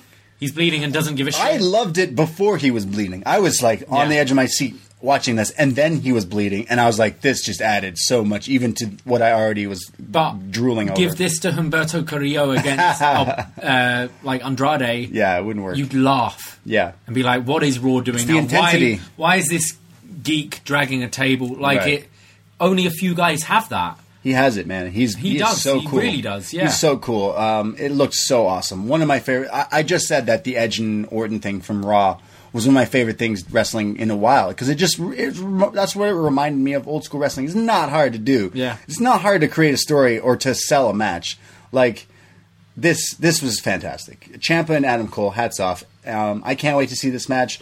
The fact that there's blood, he even now has posted a picture on his like Instagram or Twitter or Ciampa, and it's of the title, and it's just drenched in his blood. Oh, gangster. Can't wait for Portland. We get a recap from Worlds Collide. Oh, wait. Before we go into that, Ciampa, we're talking about, is in relation to something you made today. Oh, you didn't get to talk. Getting it that we didn't get to talk about that off the top because last week, every Wednesday we do our wine Wednesdays, which you're drinking some red. I'm currently doing a cider Wednesday. Even though I'm like kind of sick, I shouldn't be drinking, but you know, it's fine. C'est la vie. I got a cold when everyone's going off about the coronavirus. I'm very terrified, but I don't think I have it. So you do frequent Chinatown a lot. I haven't lately, but I mean, we live in Koreatown. I frequent everywhere in the city. The city here is so multicultural, and everyone's wearing these face masks. I'm scared. I've been staying home because I'm fighting a cold. I haven't been scared at all, and maybe I should be, but I'm whatever. Not that scared, if it's my time, it's my time. Do you know what I mean? I'm still gonna shop at where I want to shop and eat what I want to eat. I did today, so it doesn't matter. Don't sneeze on me. You know? Didn't stop me. Yeah, it didn't stop me. Maybe I should be more worried. I am fighting a cold, and I'm like, but we're drinking our wine on Wednesdays. And every Wednesday we do our NXT recipes. Yes. Last week I made Bobby Fish, Codrick Strong, Kyle Olinguini, the Adam Soul, the unfish sputed era, which was lit. We've done Dominic Dye Jerk Chicken Kovic. I don't remember the name of that one. We've done so many, but today was your turn. We alternate weeks. So Chef DVP, what did you make this? Well, I was going for some sort of Greek, kind of Greek. I did souvlaki, and I made the stuffed peppers. Keith souvlaki? No. We've already had Lee. We had Keith Lehman chicken. Oh, yeah. I made some hummus, like fresh. Yeah, you made hummus. Fresh. You were using your magic bullet. I made like a spicy baba ganoush. I love that word. It's great. It's lovely to say. Some pita bread. It was lovely. So I was thinking... just call it Nikos Grikos. It kind of was a hybrid, though. It became more sort of a bit Persian or whatever. So I put it out. It was a big meal. Oh, a Greek salad as well. Yeah, that's why you call it Nikos Grikos. In honor of the famous, enhancement talent with the greatest gear in professional wrestling. Yeah. Nikos Grikos. Exactly. The Greek god. But as we were just talking about Tommaso Ciampa. Yeah. We got Tommaso Ciampa. So hummus. Yeah. Tommaso Ciampa. It's a stretch, but I like it. Yeah, I like that. We were just talking about Humberto Carrillo. Yeah. Could have Tommaso Carrillo. That doesn't work as well. Tommaso Ciampa. But I like this. Tommaso Ciampa and Johnny Garganoush. Johnny Garganoush? Garganoush. Oh, my God. Gargano's an easy one to mix with. I need lots of food names. Yes. What was the other one I had? From Sergio M, I had Isaiah Swervlaki. You did make souvlaki. That's fantastic. You did make all of these things. You got a whole spread here. You did souvlaki. Stuffed spirit bombers. Sit kick green salad. This one's funny. Okay. You're laughing before you can say it. Nigel McComas. Nigel McComas? I don't hate it. I don't hate it. Yeah. There's a lot. There was a lot. I put the picture up on our upNXT podcast. There was a lot of food. We have barely scratched the surface of it. But we digress. Yeah, someone somewhere is like, get back to the NXT review. I don't want to hear about your food. But we have so many fun NXT recipes because I don't know if we're trying to make food and then name it or trying to make food because of the name. We're like, okay, what can Yeah. I do to make something that is so? I know people out there listen and they think of the names, so keep sending them in. We love your recommendations for recipes. In fact, you can just send us recipes and then we'll try to add the name, and if that works too. Because Yeah. I know people are like, I don't know That's any how we names. used to do it. We just make something and then try and fit a name in. Yeah. I had Nikos Grikos in my head today, so went from there. Right. But then it became this whole other thing. Right. Yeah. Okay, so I need to think of something for next week, though, to top some Nikos Grikos, Humaso Ciampa, and Johnny Isaiah Swervlaki and Johnny Gargano-Nanush. Jesus. So we'll let you know with the updates on that. So, the update here on NXT. We get a recap of the Cruiserweight Championship match from last Saturday at Worlds Collide, which involved Isaiah Swerve Scott.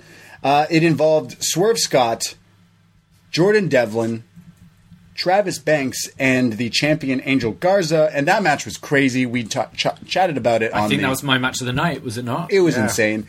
And Jordan Devlin walked out as NXT Cruiserweight Champion, the newly designed NXT Cruiserweight Champion. Yeah, it's nice. I love Jordan Devlin. He's one of my up next. You know, like who's next kind of thing. And he's someone who's had some crazy last year or so in wrestling, in the indies and stuff over there. So next week they announce he will be here live at Full Sail to address Full Sail. So I think he's going to come out and talk some heel Irish stuff to the audience. I mean, maybe a rematch. Yeah, him versus Garza. Yeah. Would make sense. That could be at your takeover as well. Would you put that on Portland? Yeah. Yeah, true. There's so many things going. I think it's interesting that a guy from the UK, NXT UK, won the title, and then it's going to be... Triple H has said in some interviews now that they're going to go back and forth with it. I want that. I wish they committed to that with the women's tag. I think floating titles would make things very interesting. Yeah, I agree. They also announced next week there is a face-to-face between Rhea Ripley and Bianca Belair, who Bianca Belair had an amazing showing in the Royal Rumble as well. Loved her and Charlotte. I could see... There's rumors about Charlotte. Charlotte did not show up tonight at NXT. That could be still happening. That could happen at TakeOver Portland after the title match between Rhea Ripley and Bianca. It could also not happen at all. It could happen after. We don't know. I think it should. I think her challenging for the NXT title is a great idea. But you don't want to muddy things. Wait till Portland's over. You could have Charlotte show up on SmackDown and tease something there. Where is she? She is... No idea. Yeah, SmackDown. Whatever. Sure. Show up on Raw, tease something there. Raw. And then eventually... That's what I mean. Go to each brand. Yeah. And then once Portland's over, because Portland's only next week. Yep. Then set that up. I agree. I think that's a great idea. Is it going to be Charlotte versus Rhea or Charlotte versus Bianca? Because we got to see them kind of tease in the Rumble. They were good. I think it's Rhea. I think it's Rhea. I would kind of prefer Bianca. I like Bianca more. I think so too. But I'm with you on that. I think both would be great and fresh and interesting. Mm-hmm. So, up next, the grudge match we've all been waiting for. It's Tegan Nox versus Dakota Kai. We have Tegan Nox come out. She is very mad, but she's also been having a good week. She was in the Royal Rumble. She came out at number 28, and she tweeted a picture. She got a tattoo of the numbers 28 because it's her grandfather's or someone's birthday and all this thing. So it just so happened that she came out at that number, and it made her so happy. So she got a tattoo, and she's wrestling very shortly after tattoo. But it's behind the ear. I think it's okay. I think it's safe. Dakota Kai comes out. And her entrance video is not even just her music yet. It's literally just the black and white video of her turning on Tegan Nox. Yes. And it's just cuts and edits of her beating the shit out of Tegan Nox.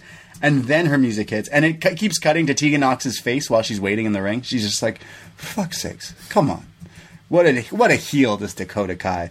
Imagine, how does this work? Kayfabe. Dakota Kai, is a video editor herself, edits this together, then goes to the truck, and you're going to play this when I come out. Okay? You're going to play this. Oh, all these wrestlers are fantastic at, Adobe Premiere and all that. Apparently. All of them are fantastic. Photoshop, all of that. Yeah, it's crazy. I think it's a lesson at the PC. Must be. I think you have the whole Adobe package that we still don't have. Yeah. I miss my audition. Yeah. In Photoshop. They've got it all.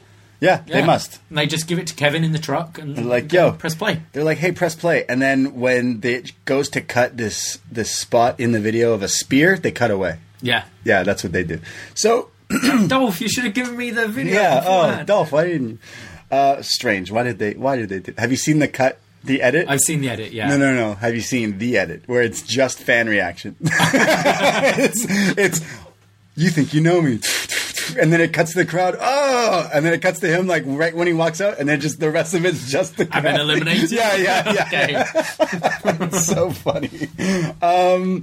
Dakota Kai, Tegan Nox, they start fighting right away because Tegan is pissed. In fact, as soon as the bell rings and they square off, Tegan carried out the knee brace, the old knee brace, and whips it at Dakota Kai's face, just nailing her. Just hoofs it right in the girl's face. And then if that wasn't enough, the distraction of getting hit in the face by an actual... Like, this is not... I don't know how this didn't break her face, literally. She whipped this knee brace and then just smacks her with a forearm, knocking her down. Just awesome intro to a match here. Dakota tries to fight back, but gets thrown into the corner. There's a cannonball by Tegan Nox.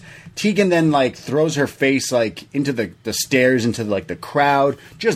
She's mad. She finally has her chance to beat up Dakota here, so she's pissed off, and she's just, like, on fire, very aggressive, but still the babyface. The crowd is behind it. Tegan's just beating her up. They're fighting all over the crowd through here, and the ref's about to get the 10 count, but Tegan does the roll in, and then the roll out to break the 10 count. Dakota goes for a chair, but Tegan blocks it. Dakota then goes for the knee brace, but Tegan blocks that and hits a German suplex, only a 2 count. There's a spot now where Dakota Kai has the chair. She's going to hit Tegan with it. As she holds it back, someone runs down to the ring. Here is Candice LeRae. She grabs the chair out of the hands of Dakota Kai. This distracts the referee, who's now like, Candice, get out of here. Back in the ring, Dakota turns around, and Tegan hits her with the knee brace in the face. And then Tegan hits the shiniest wizard. And Tegan Nox pins Dakota Kai just like that. The grudge match is over. The grudge is settled. Just like that. Really quick. Yeah, I didn't away. I didn't really like this. It did its justice. It's like, hey, we're going to do this match, but you only get the 5 final minutes of it. Yeah. So here you go. Because we were talking about how we wanted to see this possibly on the takeover. I don't think this is finished. I don't think so either. But I don't feel what giving Tegan a win right here does. She gets her payback, okay, but that was really quick. What happens now? Wouldn't you've preferred just like a count out draw where Tegan's just beating the shit out of Dakota? I guess we had that where they fought a few weeks ago. I would like this. They do the match. You do Dakota keep trying, because it's like Dakota's trying to be the troll, trying to hit her with the chair, knowing it's going to be a DQ, knowing she's trying to be like a dick, essentially. You could have had them have a decent match, or at least a little bit, and then Dakota's like, nah, I'm out of here, and like somehow escape. They're fighting through the crowd already. That's right. Some sort of non-finish. Yeah. Which I'm not a big fan of, but I feel a story like this, having... Okay, she used the knee brace, but... Yeah. Like, the other girl was trying to hit her with a chair. Like, it's justified. Yeah. And you won. And the babyface won. Yeah. I don't know. I feel this should have... If it's not a takeover, this should be... This deserves a closing... Maybe we'll get a rematch. A closing match on a... It felt sudden. It felt really on a TV show. It just felt sudden. It did, It just felt rushed or something. So it wasn't like terrible. It had some cool spots and stuff, but it's just like, oh, it's over. Okay. That's done. All that for that. This has been built up for ages for this. All that in a bag of chips. Yeah, it felt weird. We have the Brosers. The Broserweights, they're backstage. They're getting ready for their match. We have one more match before the main event. It is Chelsea Green with Robert Stone going up against Caden Carter. Now, Chelsea Green was in the Royal Rumble. Do you know how long she lasted? 12 seconds. 12 seconds. That is crazy. So, Chelsea Green comes out here. She's beating up on Caden Carter. In fact, Caden Carter has most of the offense in this, hitting her arm drags and the hip attack style move. And Chelsea Green hits a big boot, but then kind of like poses like she's very arrogant. Hits a bunch of stomps in the corner. There's a few roll-ups attempted by Caden Carter, but only a 2 count. And then as Chelsea Green goes for some type of move of her own, Caden counters that rolls up Chelsea Green, and Kaden Carter pins her. Just like that. Not the outcome we thought we'd see from this match. No. But Chelsea Green's gimmick maybe is, I'm losing. Well, yeah, I don't think this really means anything for Kaden Carter. Yeah. Cool to see her get a win. She's going to stay in this role. Like we saw with Raul Mendoza when was it Cameron Grimes he got a win over? Right. Exactly. It's to further the other character. It's to further Chelsea Green. Interesting though, because I was thinking going into this, why are you bringing up that she was in the Royal Rumble? If she lost, you're trying to bring seconds. her up in as a big deal. Why are you bringing up she was in it when she lost in 12 seconds? But then following it up with the loss here, okay, there's some kind of direction here. Because she's with Robert Stone, who's supposed to be her manager, and that's the kayfabe here. They say he's the reason she was in the Rumble. He got her in there. You could have eventually, he kicks her out. They did during the, before they go live on USA, they did some dark matches, and they had Malcolm Bivens come out, and he's doing a similar thing to Robert Stone, where he's scouting talent. He wants to be a manager and what is it, manager, promoter. He wants to own different assets and be their helpers and stuff. So that could somehow cross. You should get Titus Worldwide there as well. Titus Worldwide. Yeah. There's so many different. Now, I see maybe he doesn't kick her out, but remember when Andrade started with Zelina and he was partying. He was hanging out. He was taking groups of women. He had the Del Rio gimmick. He was taking groups of women. Taking groups of women. It seemed like they were trying to do it as a dig at Del Rio, didn't it? Yeah. But then they played it with Zelina is actually managing and turning him around. So maybe we see this where Robert Stone is molding her more and getting her more focused and starting to win matches. And you were shocked to learn that Chelsea Green's Canadian. You were like, oh. I didn't know that. I watched that whole season of Tough Enough as well with her, and I don't remember her. I watched a lot of her in Impact. When I was working there, my job was to watch Impact, and she was doing the hot mess, the wedding thing, and her gimmick was Hangman before Hangman. She was an alcoholic. Right. Yeah, she just drank a lot. They did it not as good as they're doing the Hangman. Okay. Which you can hear on our AEW, because that storyline is great. It's time for the main event, the finals of the Dusty Classic Tag Team Tournament.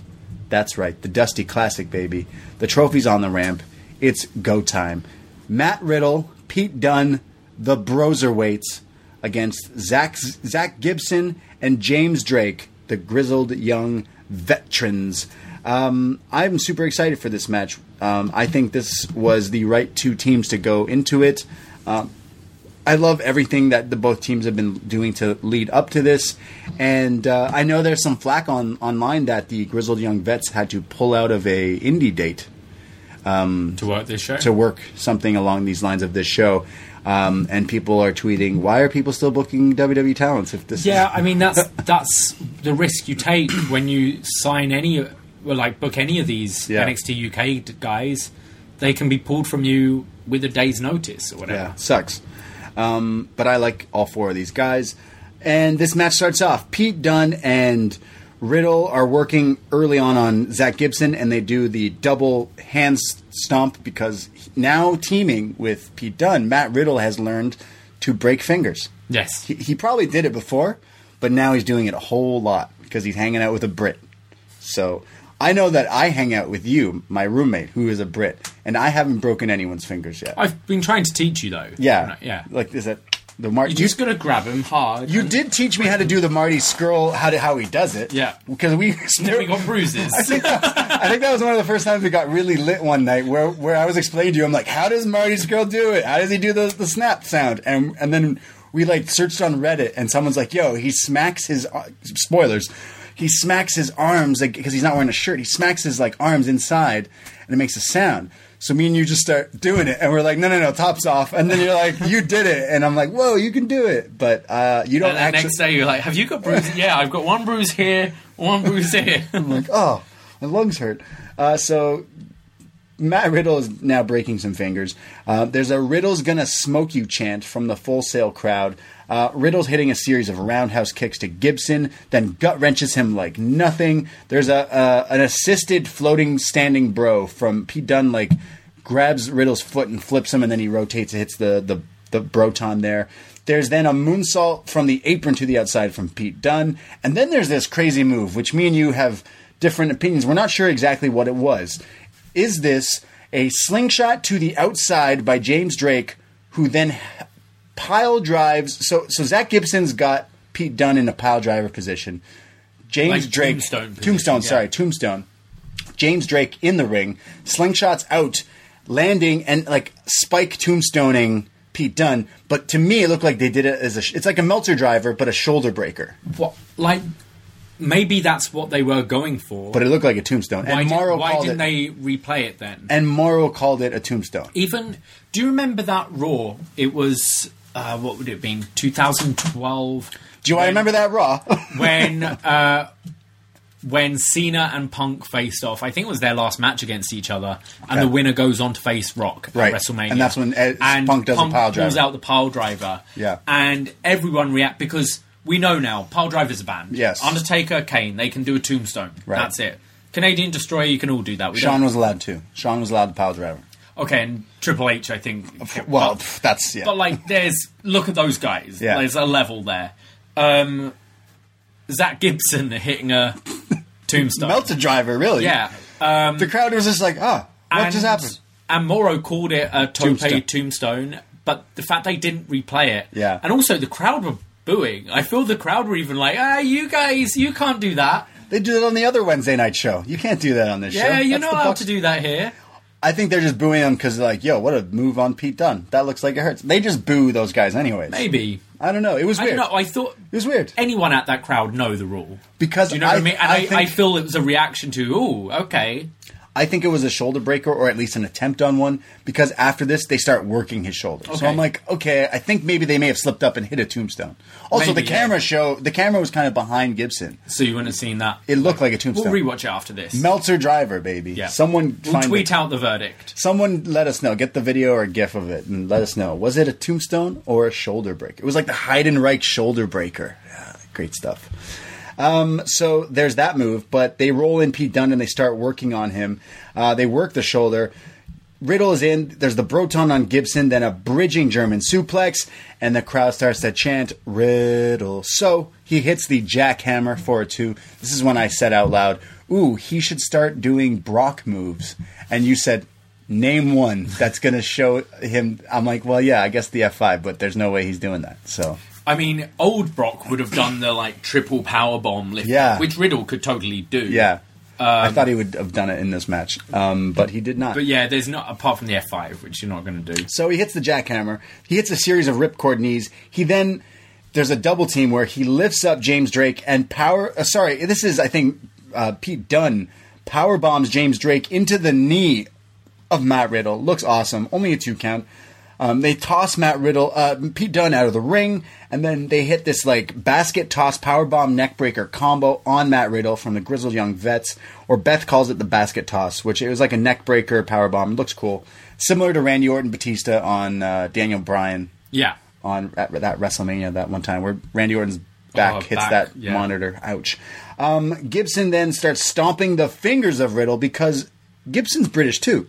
So Gibson hates fingers as well. He stomps the fingers of Riddle, then hits this crazy high-angle suplex. There's double team moves on Riddle, but then Pete comes in. There's stereo kicks. There's power bombs. There's so many things going on. There's Brotons. There's just chaos between. They come back from a commercial break. Dunn hits the X-Plex. There's the Shankly. Is it the Shankly? Shankly Gate. Shankly Gates, which is, because we've been watching so much Ring of Honor, it's very similar to Nigel's... London Dungeon. London Dungeon. Yes. Good Misfit song. One of my favorite Misfit songs. But it's not enough to keep Dunn out of this. He fights back. There's like chokeholds. This is a crazy spot. Underrated spot. So the Shankly Gates are on Dunn. And Riddle slides in the ring to try to break it up. But James Drake jumps on the back of Riddle to put him in like a sleeper. But like on top of him, Riddle somehow stands up runs with James Drake on his back, still in the sleeper hold, and spears Zach Gibson to break up the Shankly gate. Yeah, this was awesome. This looked great. What? Matt Riddle is a bigger guy, and he's super jacked, and he's super athletic, but I don't think people realize how strong Matt Riddle is. Because there's some people out there who are like, oh, if Matt Riddle and Brock Lesnar got in a fight, yo, I'm not saying I know who would win, but don't count this dude out that quickly, because underrated. This guy is a fighter. This guy must do crazy cardio, which is impressive considering he probably smokes even more than I do. Say this more core strength and cardio. It's crazy. Running with another guy, spearing another guy, underrated spot. And someone's going to steal this and do this. Like, I'm sure it's been done, but great. It looks so cool. Underrated. The crowd wasn't ready for it, is what I'm saying. But your kids are going to love it. So it's all chaos. There's so many things. Then they hit the Broserweights hit their finishing move, the Riddle end on James Drake, but he kicks out of it, so they don't know what to do. Chaos ensues. There's a doomsday suicide dive from the grizzled young vets to the outside, which looked just like... This move's awesome. It's so great. Gibson has Dunn on the shoulders outside. Like an electric chair. Yeah. Can't speak. And then James Drake suicide dives and he knocks him out. Back in the ring, they hit the curtain call, the twist and shout style move, and up goes James Drake. He hits the 450 splash. The ref flies out of nowhere, almost tripping over the wrestlers to count this, but Riddle kicks out at 2.9. Then both Riddle and Dunn hits in stereo bro derricks. There's a moonsault and floating bro, again in stereo from both guys, and then they pick up James Drake on the fireman carry into the bro to sleep, but at the same time, Dunn also kicks you at the other side of your head. Yeah. So it's getting 2 kicks to the head. It's like a double bro to sleep, the bitter bro to sleep. And the Broserweights are your Dusty Classic 2020 winners. They pin James Drake, and that is it. They pose off. They do the Ben Solo challenge. They do the shoulder shrug, the Conor McGregor shoulder shrug. The trophy's brought into the ring. William Regal's clapping. There's confetti. There's streamers. They're doing their poses. It's like the ending of Mario Kart. Yeah. Like when you win, it is, you see William Regal clapping. All you need is the grizzled young vets in second place and doing the golf clap like they don't want to be there. But you have Shotzi driving around in the tank. Yeah. Yes. And then there's like a pyro behind them. Dunn does his pose while Riddle does his in front of him. Just looks awesome. And NXT goes off the air. So what a main event. This was a lot of fun. Again, I really enjoyed Priest and Dominic Dijakovic, but this was my match of the night, definitely. This is fun. Revisiting it here, I was like, oh yeah, there's so many cool spots in this. I think, unfortunately, it was kind of telegraphed for me. It was clear who the winner was going to be. I think so there too. was no way I saw grizzled young vets facing Undisputed Era in Portland. Mm-hmm. I think Broserweights will win it and have quite a run with it. I think they should win it. Or does lightning strike twice? Oh, God. Does Matt Riddle turn on Pete Dunne? Please, no. Join Undisputed, and they kick out Roderick Strong. Wow. Don't even say that to me. Don't get out of here with that nonsense. Do you know how hard Roderick Strong works? The Bro Disputed Era. Get out. No. And yeah, he works hard. What does it get him? He's not got a title, does he? He's got a shitty little dick. Wow. I love Roderick Strong. Yeah, get out of here. He's one of the best. This match was a lot of fun. Shoes off for Zach Gibson and James Drake, because they are awesome. I think they should be a team here. I could see them being pushed to main event level, but in my opinion, they deliver in everything they do. They're very calculated. They have a good look. Zach Gibson's phenomenal on the mic, but so many innovative moves here. From these guys, I couldn't even name you half the stuff I named in this match. There's so many other things they did that I had to not say because there's just so much that they do.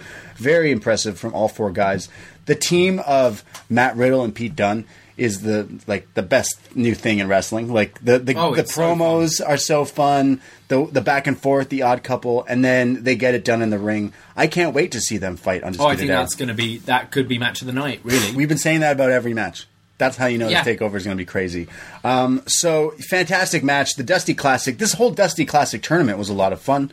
I always enjoy the Dusty Classic, which is weird considering how WWE treats tag team wrestling as a whole. But Dusty Classic, we talk about stakes, like you have the Andre the Giant Battle Royal. Well, why? What are the stakes? Yeah, you get a trophy. And some years the winners you get a trophy here. some years they haven't even challenged. It's just been a trophy. But it feels a big deal. It's this tournament that happens every year. I don't know what it says about the rest of the division when it's repeatedly makeshift teams. I love that. Wasn't it like Finn Balor and like Rhino one time? It was Finn Balor and Samoa Joe. Yeah. But that led to their feud. Sure. Didn't it? Right. That's usually how it worked. So yeah, I'm happy we didn't see that. We still could see them break up instantly at the end. Say they don't win, but I think they should I win. want to see them have a good run with this and stay as a team because I think both don't have anything else to do at the moment in singles. Hold on, because what if they beat Undisputed Era? What's the tag team title match at Tampa takeover? It's tough. You don't have any other teams unless it's Era again. So it is really hard. I mean, you could do... There isn't anyone up to that caliber. That's why I'm saying you could do a rematch. Yeah, like unless they 3 bring teams or a 4-team thing. Or it's Alex Shelley and Kushida. Somehow down the line. Yeah, okay. They could have a comeback story, which I'm super okay with. You got them, you got your favourites, Breezango. Please, no. You got 1-2. No. Please, no. Dusty Classic from start to finish was cool. We had Alex Shelley debut in a WWE NXT ring. Amazing. You had the NXT UK guys come over. I thought it's a fun TV, like a few weeks kind of thing here. We got to see Gallus on the USA Network. Get the fuck out. We haven't talked about Gallus in a long time. We don't need to. Keep it Let's go way. to feedback. That's what we thought. I enjoyed this week's NXT. There's one more week to take over Portland, so next week will be the go-home show.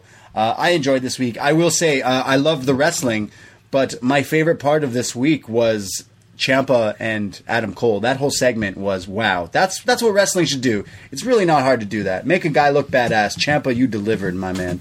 You did. Hey, let's see what other people thought. On the Post Wrestling Forum, forum.postwrestling.com, we put up a little poll every week to see what you thought of NXT, and this week scored a 7.44.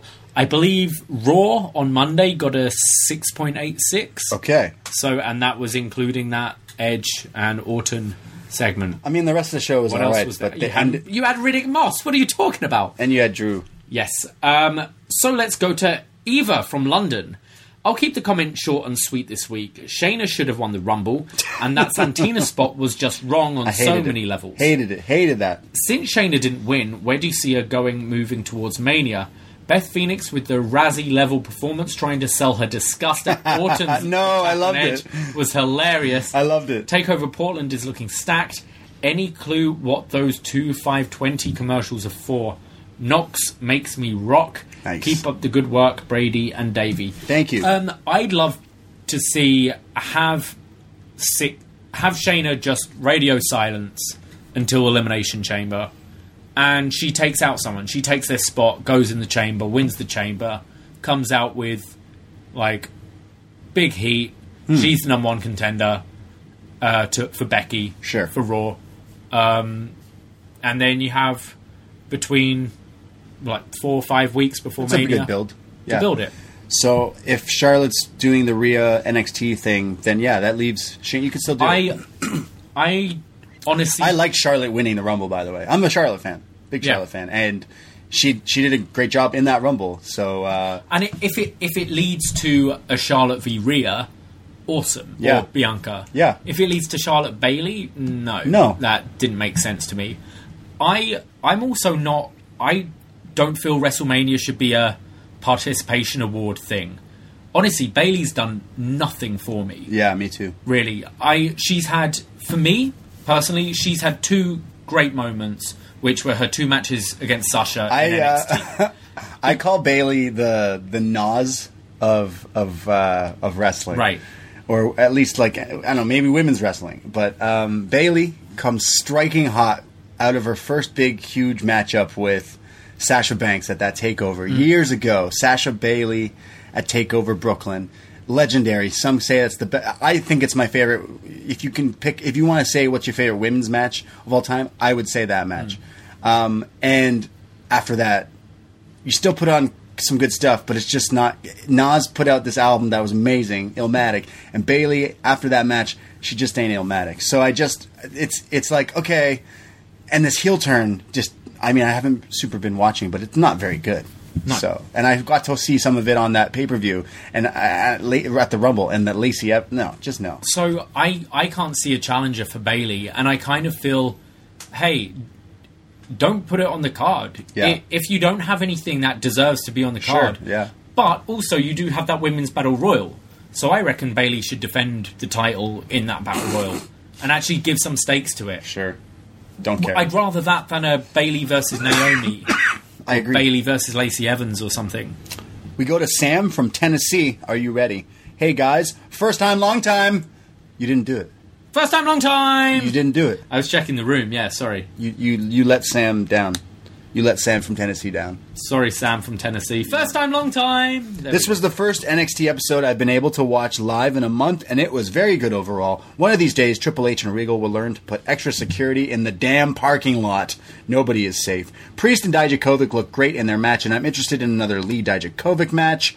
I was already hyped for the Ciampa Cole match, but that segment sent me through the roof with excitement. Could be an early match of the year contender. Or moment of the year contender. I thought for sure that Dunn was going to turn on Riddle. However, I will not complain about them getting the chance to tear down the house with Fish and O'Reilly in a couple weeks. Good show, 7 out of 10. We go to Terry from Colorado. Great hard-hitting main event tonight. A lot of hard-hitting overall. Dijakovic and Priest was pretty good. Looking forward to Lee and Dijakovic going at it again. 7.5 Shotzi tanks out of 10. Those tanks, man. We go to Mystery. Hiya. Not much to say, but I wanted to mention that WWE is trying to portray Dakota as the big, mean, nasty heel with her feud with Tegan. They are doing an incredibly, terribly job of it.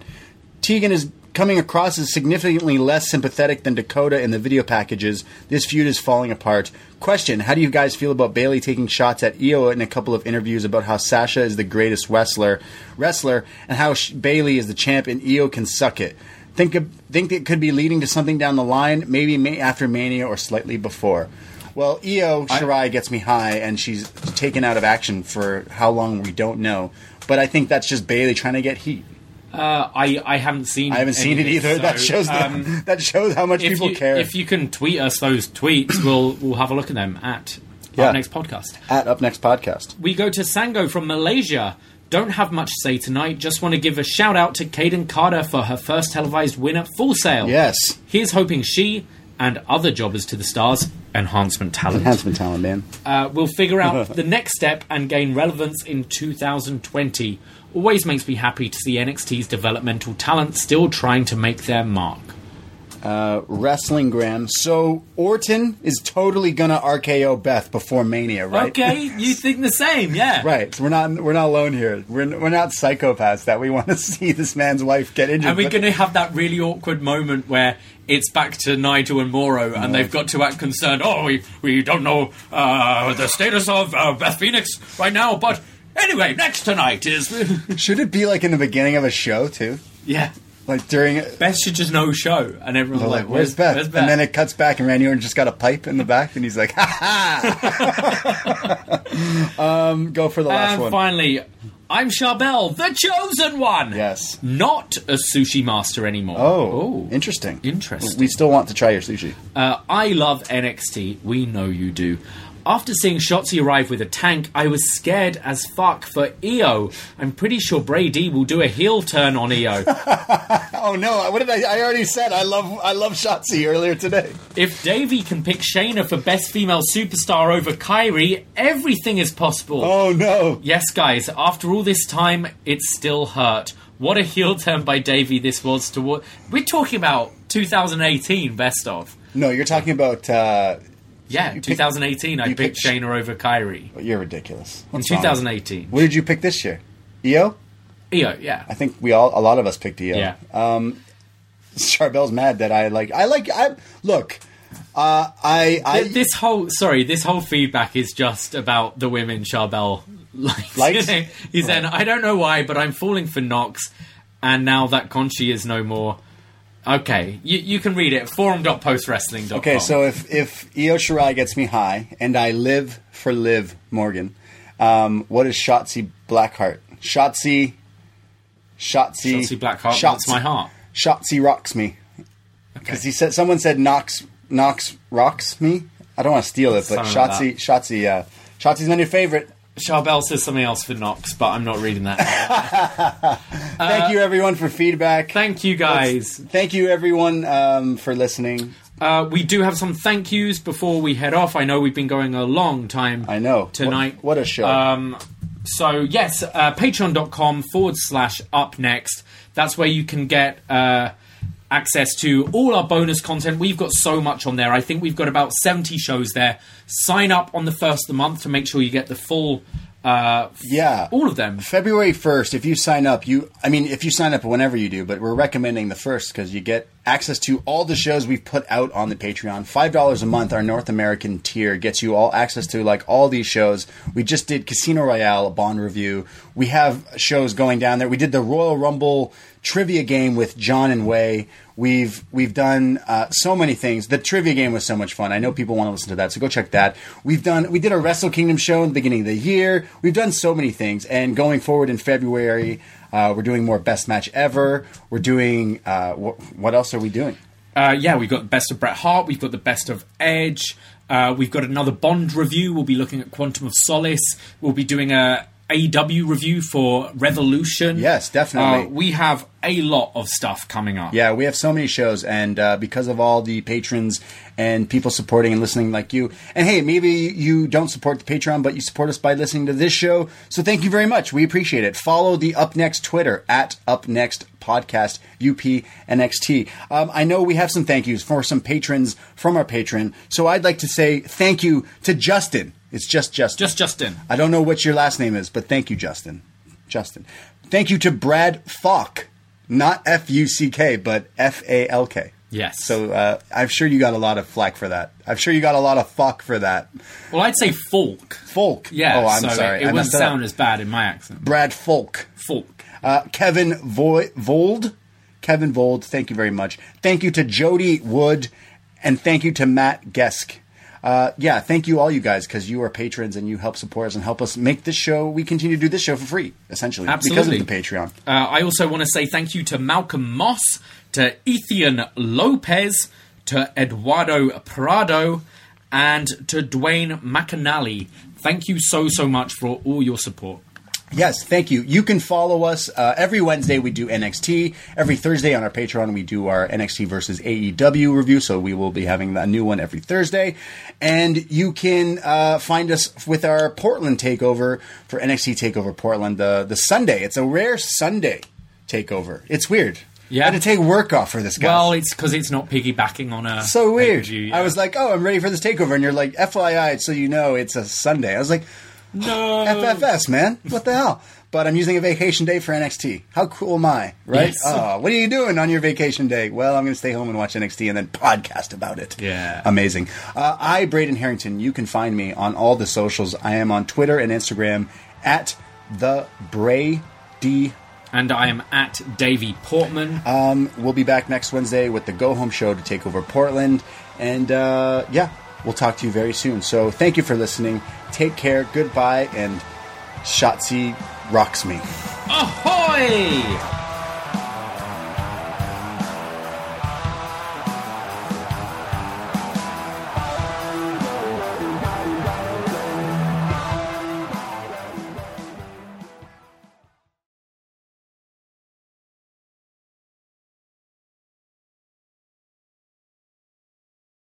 Get ready, Ohio. FanDuel, America's #1 sportsbook, is coming to the Buckeye State. And to kick things off, you can get started with $100 in free bets as an early sign-on bonus. Plus, when you sign up today with promo code OHIO, you'll be all set for when FanDuel goes live in Ohio. Then you can bet on all your favorite teams and all your favorite sports with $100 in free bets. Just download FanDuel's top-rated sportsbook app.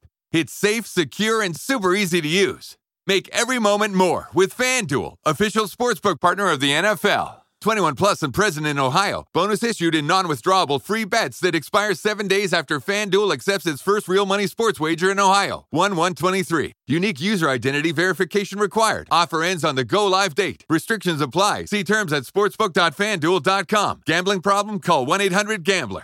Ohio, this is your chance to get in on the action. Join today with promo code OHIO. Whether it's Kroger's Simple Truth Turkey or mac and cheese with Murray's English Cheddar or pie made with fresh Cosmic Crisp apples, there are many dishes we look forward to sharing during the holidays. And Kroger has all the fresh ingredients you need to turn today's holidays into tomorrow's memories. Kroger, fresh for everyone.